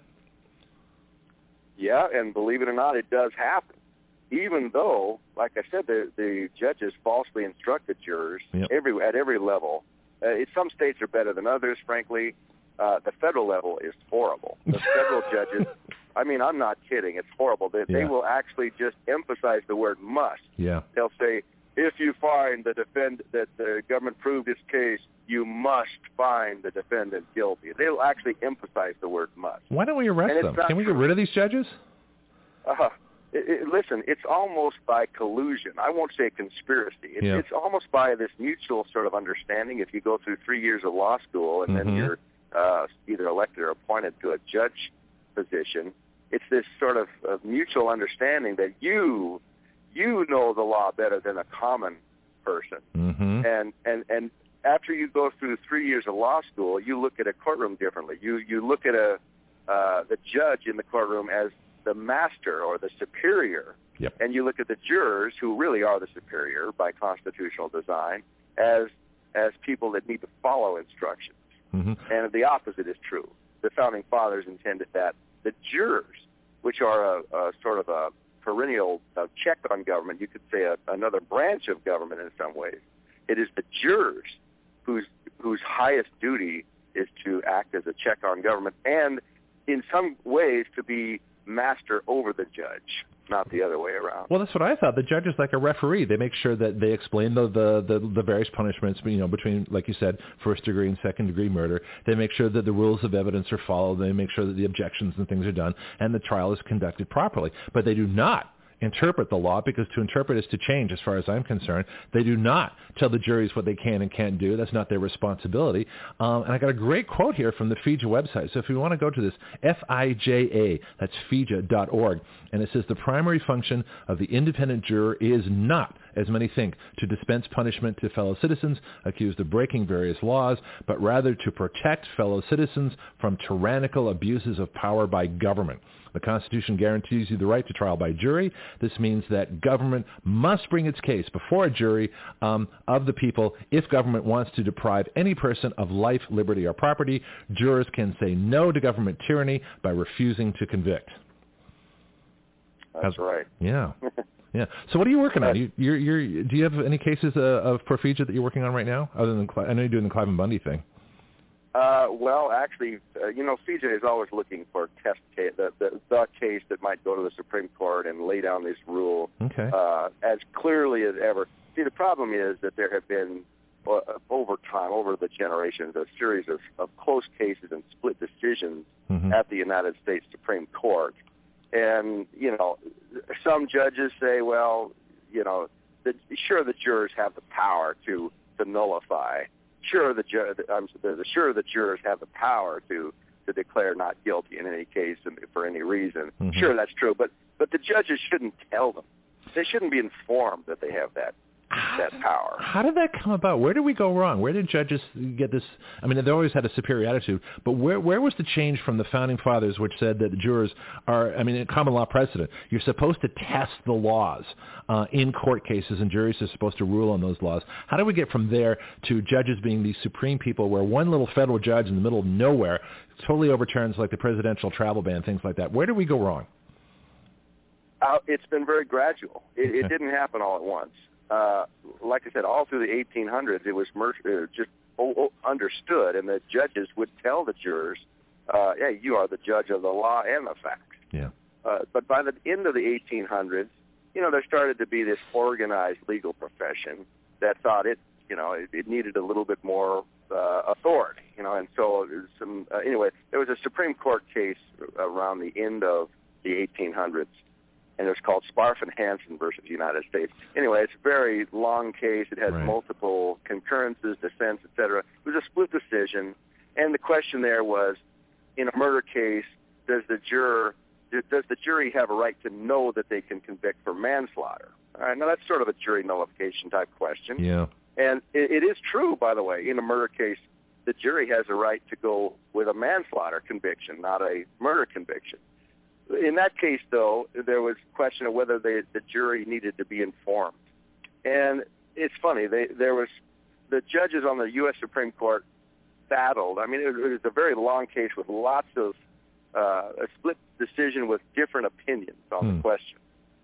And then, but it ultimately came down, well, the judges don't need to fully inform them.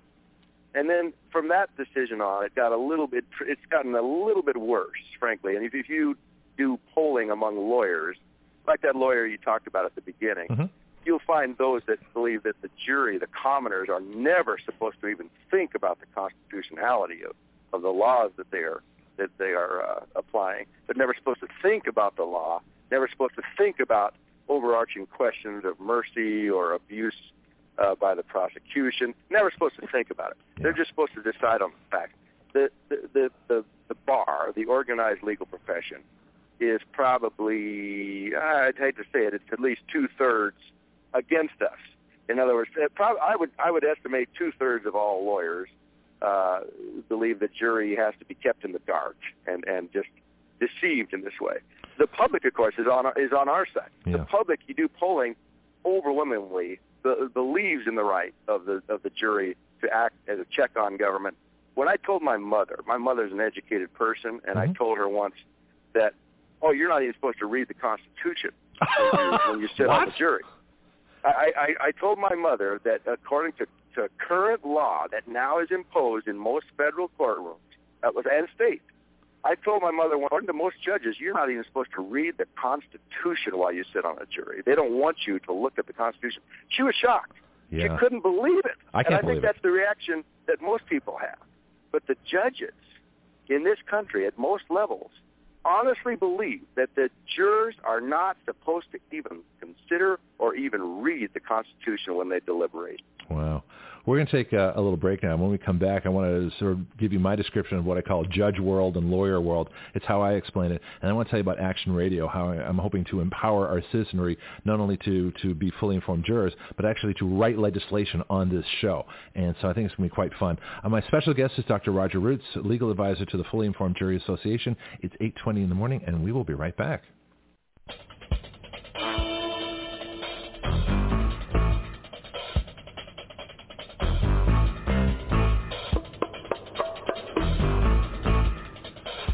Talking about fully informed juries. Court is now in session. That's A-Dog, the world's greatest producer, Dr. Roots. He has appropriate music for any occasion. Right. That's what makes it fun around here.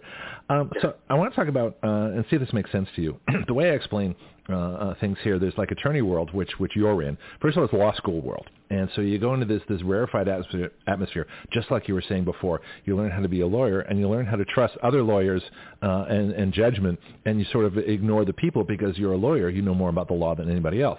Then you get into attorney world, which is even a more rarefied group. And then if you get appointed to a judge, you're in judge world, which is even a more select group from that. And every step up the ladder, you get more increasing power and more arrogance and more corruption, and you sort of feel that you know everything. And I was listening to Neil Gorsuch in the confirmation hearings. I'm not a big fan of his, because he was talking about, well, yeah, because I listened to two things on, he says, marriage law is already settled, referring to the Supreme Court's case saying that gay marriage is okay and the states can't take it up anymore. It's not settled at all. It hasn't even begun to be settled. And the other one was, he was talking about the Second Amendment. He says, well, I'm going to follow, the law, the case law as determined by the Supreme Court. That's nonsense too, because most of the Supreme Court cases completely infringe on the Second Amendment all the time. So he is a judge that is more in favor of case law over the Constitution. So I don't know if people picked up on that. Check the hearings out again and see what you think. But judge world, does that kind of make sense how that whole arrogance thing works? Well, you nailed it. you totally nailed it. I can tell you. Yeah. You're absolutely right. And as you go, one point you made that I completely agree with, and it's a subtle point, but as lawyers go up in the hierarchy, they get worse. In other words, the judges, the people who make it to the judge level, are the worst of the worst. Wow. In terms of trusting government, being comfortable with government authority over others. It is that group, it's hard to get a libertarian on the bench. It almost never happens. There's so many barriers to that. What you get on the bench as judges are those who are the most trustful of the state. That's the scariest thing I think I've ever heard on this show. And it really is. And first of all, I want to invite callers to call in. If you've ever been called for jury duty, if you have a story for us, if you're about to be called, or you've been called already for jury duty, if you just want to learn what to do on a jury, if you have a case in particular where something happened in court that you can talk about, I'd love to hear from you at 623-1330. So feel free to give us a shout. Dr. Roots, what I want to do is turn talk radio into action radio. And the whole point of that is to empower people. And when we talk about the Constitution, I mentioned that I don't read what other people have written about the Constitution. I don't want to be slanted by that. I just read the Constitution. It's written in plain language. It's accessible to anybody. You don't have to be an attorney to read it. You don't have to be a judge to interpret it. It says we the people, not what we the elite judges will tell you. Okay? And so we're going to actually write bills on the air. And the website's in the process. It's going to be out fairly soon. I know I keep saying that, but it's really complex. Anyway, but we're going to start doing that, and people are going to be empowered not only to be fully informed jurors, but to write their own laws. Because my whole guiding principle is that the people give their consent to be governed through writing the laws by which they are governed, and that is a brand new legal theory that basically I came up with. That's what's going to govern my show. What do you think? I think it's a great idea. Wow, that is a great idea. Yeah. Well, good. Stay informed because I'm going to need your help when it comes to jury laws. Yeah. Okay, now here's another one. Go ahead. Go ahead. All right. I was going to say, with regard to the jury issues, some states have tried things such as laws on the books that require, bills to require that judges tell jurors of their power. Yeah, I got one of those. And they go up. It's the kind of a thing that has had some very, very limited success in a couple states. Mm-hmm. New Hampshire has passed something that's a little bit watered down. But anyway, ultimately, it would be great if bills are passed. By the way, other people on the FIJA board disagree with this because I know I've talked to them. Yeah. It's hopeless. Don't even go to legislatures and try to get any change because it's hopeless. I actually think it's there is some hope. Okay. One thing about it is there needs to be laws that specify that if the judge falsely instructs the jury, that is a mistrial and absolute reversible error on appeal. Oh, I love that. That clause has to be in there. Okay. Well, this is why I need your help when I start drafting legislation. I'll tell you about my mandatory jury instruction in a second. But Gino's calling. I want to get him on the line right now to put his point here. So, Gino, go ahead. Hey, every time I hear somebody that, knows something about laws and the court system, what do you feel about the minimum mandatory sentencing that we have now that, a judge, that nobody has any say-so. You get X amount of years, period. I think that's more legislation, but Dr. Roots, what do you think? It's definitely an issue. Well, one thing about it, you've seen that kind of thing. That goes way back. Okay. There's a long history of that. It's terrible. I can tell you I'm working on the Bundy case, which some of your listeners probably are aware of. It's this case in Nevada where the feds came in and tried to round up all these cows on the desert that belonged to Clive and Bundy. And anyway, there was sort of a standoff, and the feds claimed that they were scared and gave up the cows. Now they're charging these guys with all of these mandatory minimum firearm federal charges. Right. And if convicted, these guys are looking at potentially life in prison, and there are mandatory minimum sentences all through that indictment. So if they're convicted of a particular count, it's mandatory minimum 7 years in federal prison. If they're convicted of another count, which is a duplicate using firearms in a crime of violence, mandatory minimum 25 years to life. And then there's a third count of the same charge. So I'm dealing with that kind of thing all the time. It is very evil. However, I would say that it's also long-standing in history. So that kind of thing. The third offense is mandatory, capital punishment or life in prison. That's not exactly a new idea. Yeah, but I think what would be interesting, and I'm sure, of course, the juries aren't being told this, but do juries have an impact on sentencing? Can they say that we disagree with the mandatory sentence, or do they have to nullify the whole thing if the sentence is too great? What can juries do about sentences? That is another huge area of concern. Okay. By and large, the jurors are totally in the dark about sentencing implications, and it's deliberately that way. They are kept in the dark because the judges don't want them to know it, and the prosecutors don't want them to know the sentencing implications of what they're doing. Wow. And, in fact, they are instructed at most levels. You are not even to think about the potential sentences. They are actually told that they're not even supposed to look it up, not supposed to think about it. And you see a lot of abuses of this because sometimes jurors think that they're slapping someone on the wrist and giving him, probation or 6 months in jail. They later find out that the judge then took their verdict and sentence the defendant to 40 years in prison. That could have changed the whole verdict had they known that ahead of time. Absolutely. Oh, this is getting worse than I thought. I got a quote here from the Constitution Society, which I don't know if you know about them, but they do a lot. It looks like a lot of parallel writing to what I found on the FIJA site. And it says, why did our founding fathers expect citizen juries to judge our laws as well as the guilt of the individual? And the answer is, if a juror accepts as the law that which the judge states, then that juror has accepted the exercise of absolute authority of a government employee and has surrendered a power and right that once was the citizen's safeguard of liberty. And that's a quote from 1788. Yep. Yeah. Well, when you think about it, why did the Founding Fathers work so hard to get the right to trial by jury in the Constitution? Good question. They didn't do that because they thought the jury was just a fact-finding mechanism. That isn't why they did that. They did it because they intended fully that the jurors would be one of the most important, I would say the most important, I can't think of one more important, frankly, check on the power of government. And, in the Constitution, the right to jury trial is in there several times. It's in the pre-Bill of Rights. In Article 3 of the Constitution, even before the Bill of Rights was attached, there's a right to jury trial. Then in the Sixth Amendment, there's a right to jury trial. There's a Seventh Amendment right to jury trial in civil cases.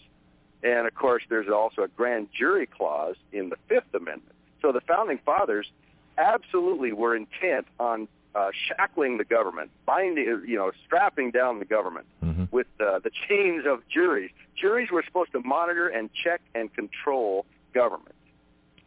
And it's been totally changed around. And I want to go back to some of the which cases you're familiar with that kind of brought this about in the founding days and then how it changed. I want to give you my mandatory jury instruction and see what you think of this. So my law, when I get this into a bill, it says that juries before deliberating will receive a Miranda-type mandated instruction from all judges. And that instruction is you have the right to judge the laws as well as the facts of the case. And if you find the laws unjust or unconstitutional, you have the right, power, and duty to nullify the laws and can acquit or find not guilty on that basis alone. What if they got that instruction? I like that. Yeah. Well, I like that language. We're always quibbling. It's funny. I've worked on similar kind of, actually writing bills is not as easy as a lot of people think. You have to get your language very precise. The Founding Fathers, of course, struggled. Madison struggled with Adams and they all struggled against each other with regard to the precise wording of these things. So I actually very much like it. Like I said, there needs to be one of those clauses, the remedy clause, saying that if it doesn't happen, if the judge fails to fully inform and instruct the jury, it's a done deal, a mistrial and reversible error on appeal. Let me add that to my clause that I have there, if judge fails to instruct. And by the way, let me just tell you, there are actually 4 states whose constitutions, state constitutions, got them right here, actually do have provisions for fully informed juries. They actually say in their state constitutions that juries are to be judges of both the law and the fact. Let me think. What are those states? No, I've got them right here. No, I've got the quotes. I'm way ahead of you. Okay, I do my homework, okay? So I've got the 4 states right here. I've got the exact language. I want to go over that after we take another break, and Pete wants to talk to you as well. So we're going to do that in just a little bit. It's 8:35 now, and I have my special guest, Dr. Roger Roots, legal advisor to the Fully Informed Jury Association. We will be right back.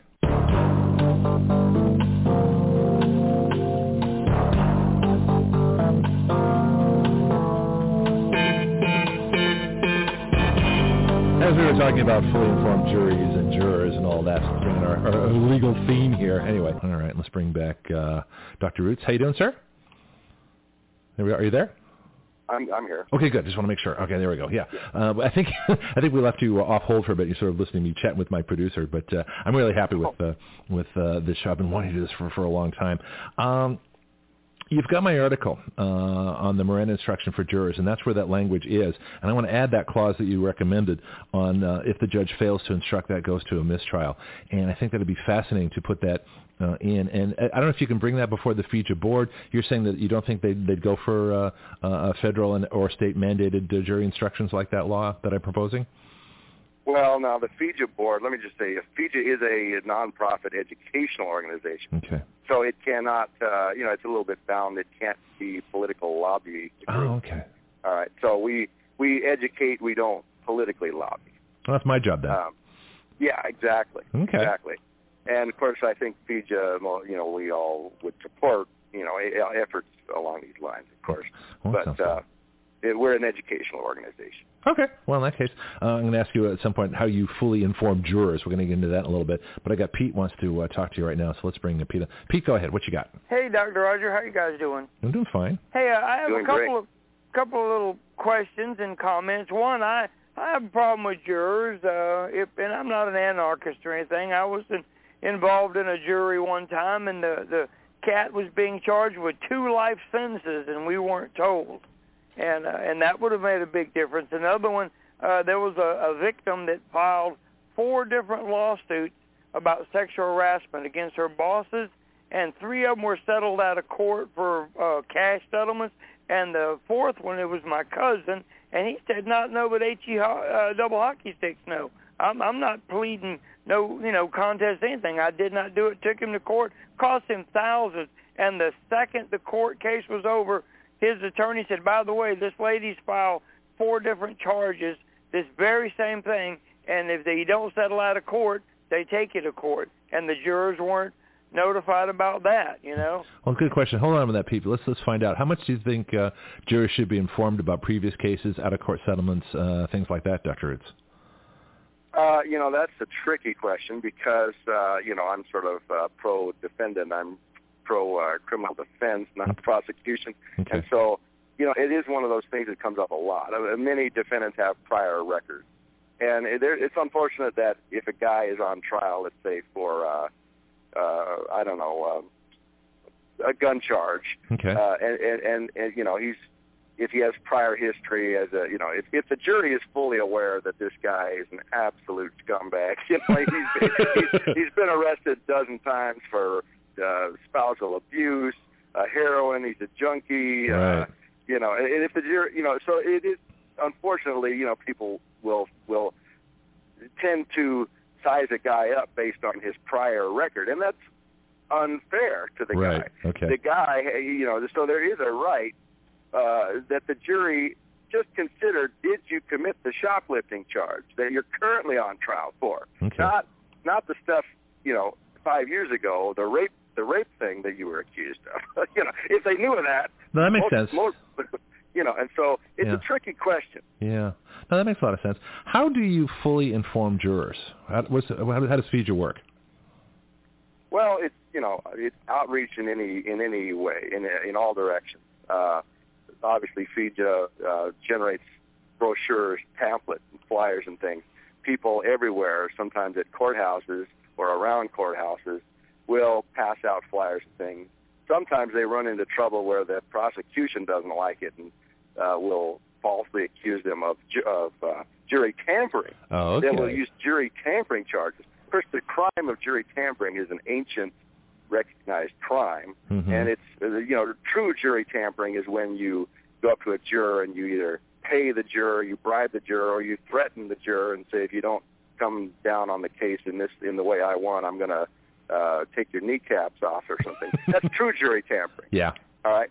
But you'll see around the country there have been a few cases where there some guys out near the courthouse, maybe in front of the courthouse, handing out flyers, just fully informing the jurors as they come in, and they get accused of jury tampering just for fully informing the potential jurors of their rights and the great history of trial by jury. This should be in every education system in the basic civics classes of the right of jurors and the power of jurors over the government, but it's not.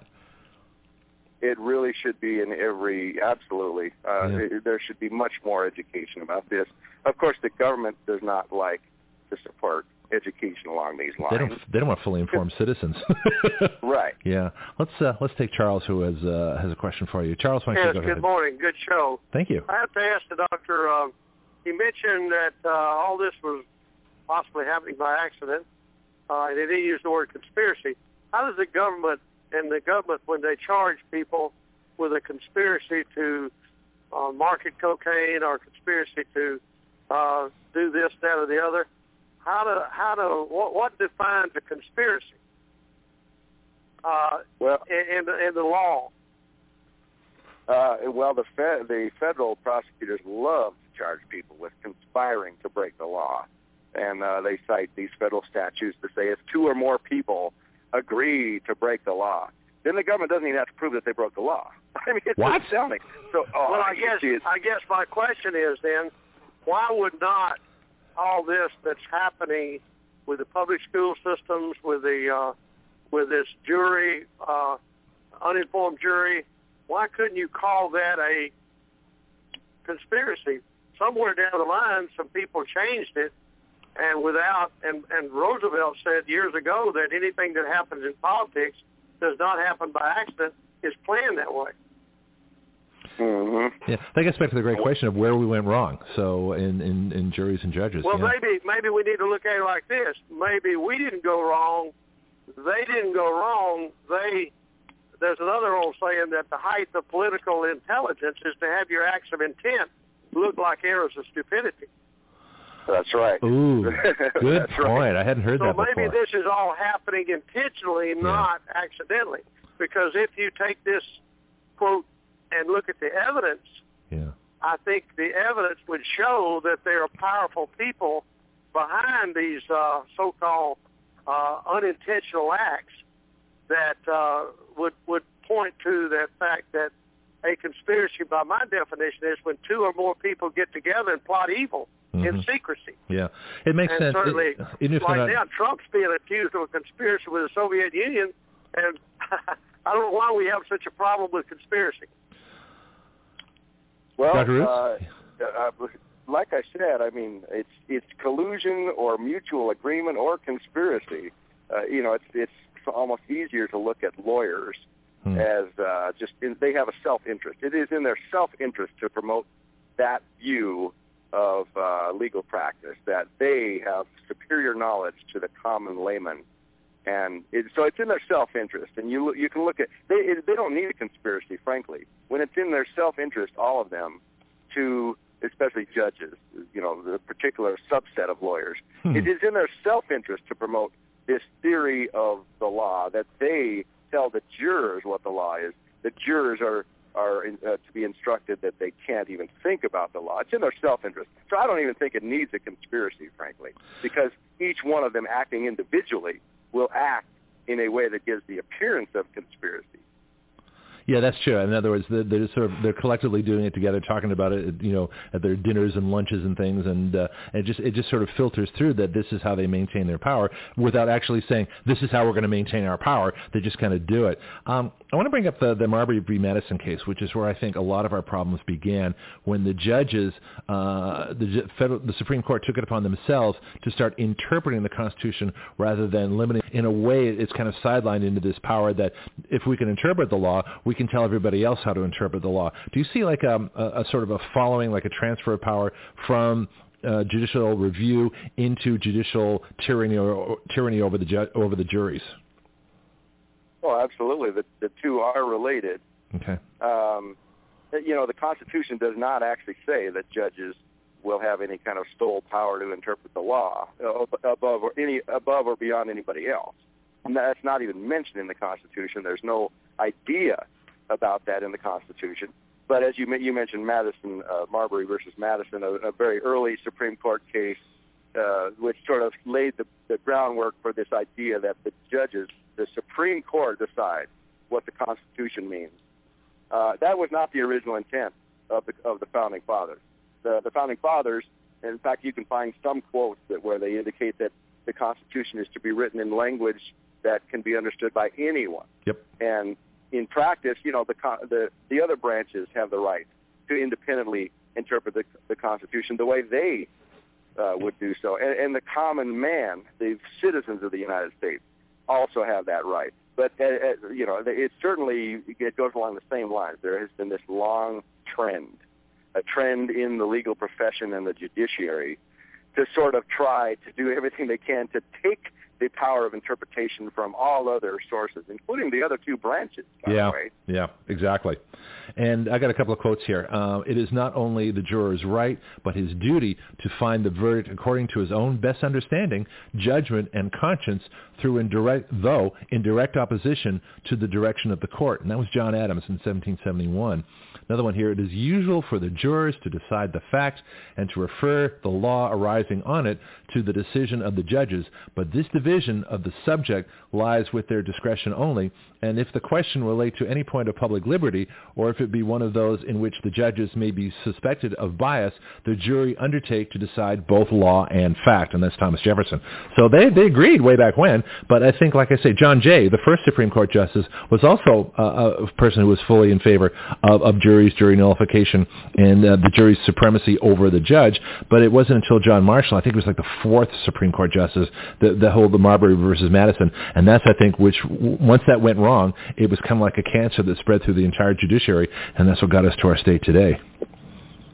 Yes, and it has definitely grown. That idea, the idea that the lawyers and especially judges have some special knowledge of the law. Yeah. That was not the original intent. Yeah. That idea has grown throughout American history. Wow. We only got a little bit of time left. I have to take another break. We got a couple of callers on the line, and I want to get to just maybe one of the situations. Maryland, Indiana, Oregon, and Georgia specifically say that jurors are empowered to judge the law, and we'll get back to that in just a little bit. 8:51 here. We're going to take our last break with Dr. Roger Roots of the Fully Informed Jury Association.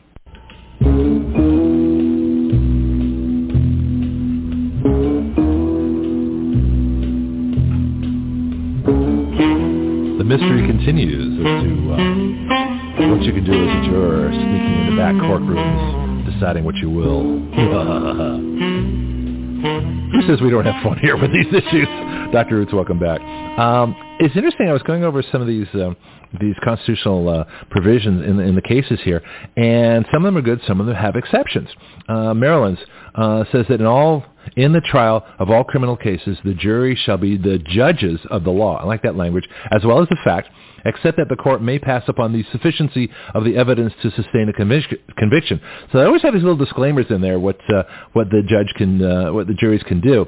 Indiana says in all criminal cases whatever, the jury shall have the right to determine the law and the facts. That's probably the purest one. Yeah. Oregon says in all criminal cases, whatever, the jury shall have the right to determine the law and the facts, here we go, under the direction of the court as to the law and the right of a new trial as in civil cases. So you see little disclaimers in there?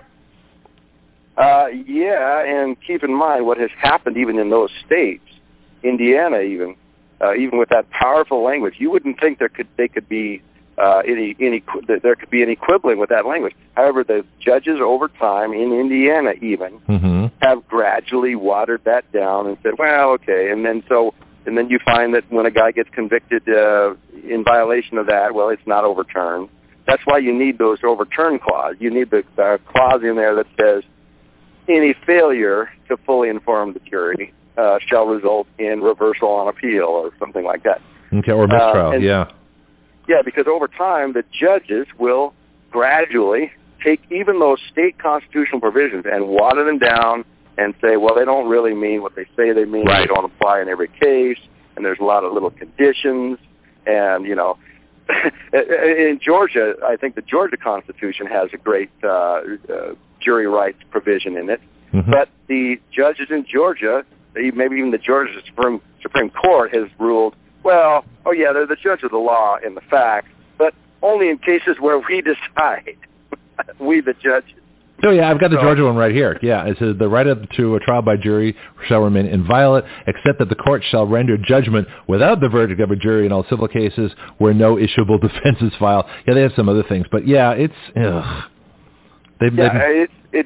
you could call it human nature of people who are on the bench. Yeah. It is in their self-interest. It's in their self-interest to seek power and to seek greater authority and greater jurisdiction. Yeah. And so you see gradual movement where, that's a great principle in thought. It looks good on paper. But in this case, I, the judge, will decide that the jury has no such authority. Constitution is just a suggestion. Yeah. I want to get to Marshall real quick here. And first of all, thank you for coming on the show. It's been fabulous to have you. We're going to have to get you back more on the Clive and Bundy thing. But I want to get Marshall in with his question. Marshall, go ahead. Yeah, my question is, would you recommend the Bundy defendant, or if you found yourself a defendant, would you take the stand and inform the jury yourself? Ooh, great question. Well, let me think about that. I would say it depends on the case, but I'm a proponent of taking the stand. I think defendants, by and large, benefit themselves when they take the stand. Keep in mind they are subject to all kinds of problems and attacks, especially if they have background problems, which many defendants do. And when you take the stand and you try to inform the jury of this, by the way, I've actually seen this happen occasionally.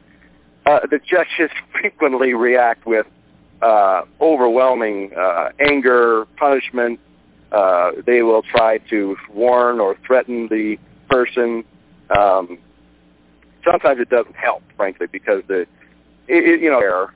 But that's not always the case. Many jurors are aware of their true powers, but to the extent that they're not aware, do they become aware just because the defendant says this, and then they hear the judge, overrule essentially the defendant? Yeah. So I don't know the effect of it. I have to interrupt you. We're out of time. It's been fabulous to have you on the air, sir. I'll send you my language with the update. That's great, Marshall. You hit it out of the park with your question, but I have to have you. And that's how they did it back then.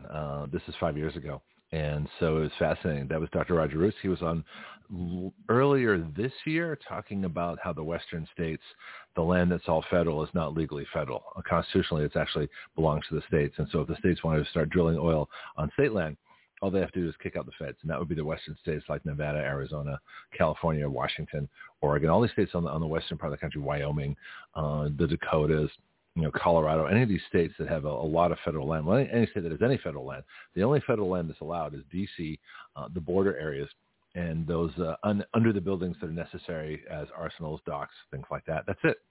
So all the land that the feds have taken over is not legal. And we talked about that with Dr. Roger Roots more recently. So it's good for me to hear these old episodes because I can then back and make sure that the language we talked about for our Fully Informed Jury Act, the mandatory juror instructions, and I have to put that provision that you talked about for reversal on appeal or a guaranteed mistrial if the judge fails to instruct the jurors of their rights. And so that was kind of interesting. Anyway, it was interesting looking at the date of this too. So the FIJA interview was July 13th of 2017. Now, it's interesting that I was fired from WBY on July 13th of 2018, exactly 1 year later. Of course, I didn't know that then, right?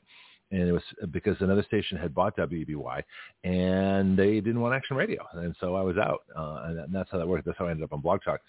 After a little while, it was December of 2018 when I picked up a Blog Talk, and we're coming up this Monday coming up, Monday the 10th. We're coming up on our 1,000th show on Blog Talk. So I'm going to check the language out.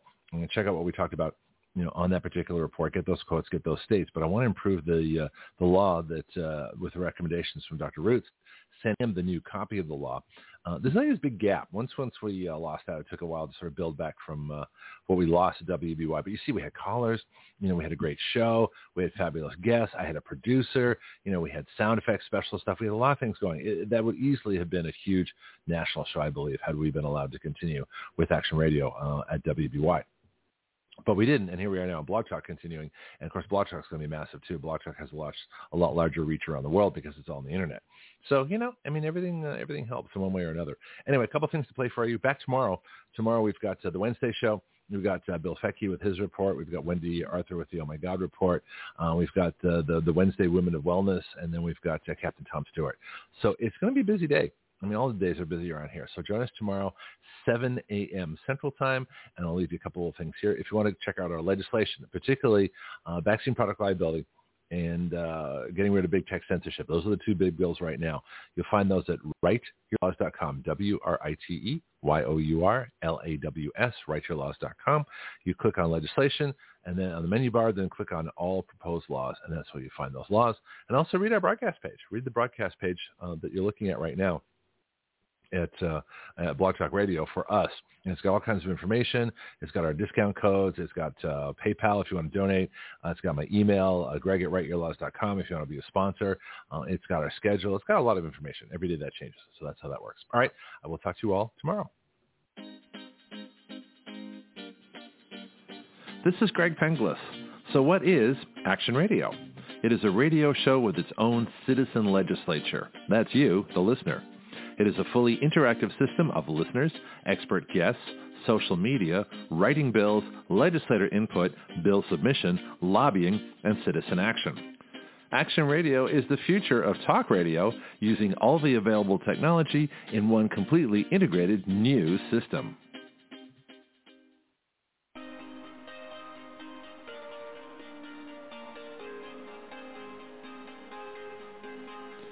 You are listening to Action Radio Online with Greg Penglis. The webpage for all Action Radio shows and podcasts is blogtalkradio.com/citizenaction. Please share our show with all your friends and family, both nationally and internationally. The guiding principle of Action Radio is this: we the people give our consent to be governed through writing the laws by which we are governed.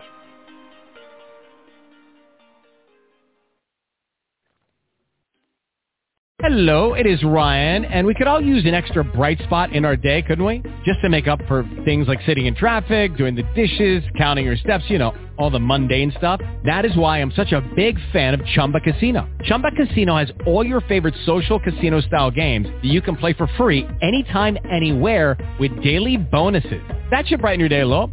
Actually, a lot. So sign up now at ChumbaCasino.com. That's ChumbaCasino.com. No purchase necessary. VGW Group. Void where prohibited by law. See terms and conditions. 18+.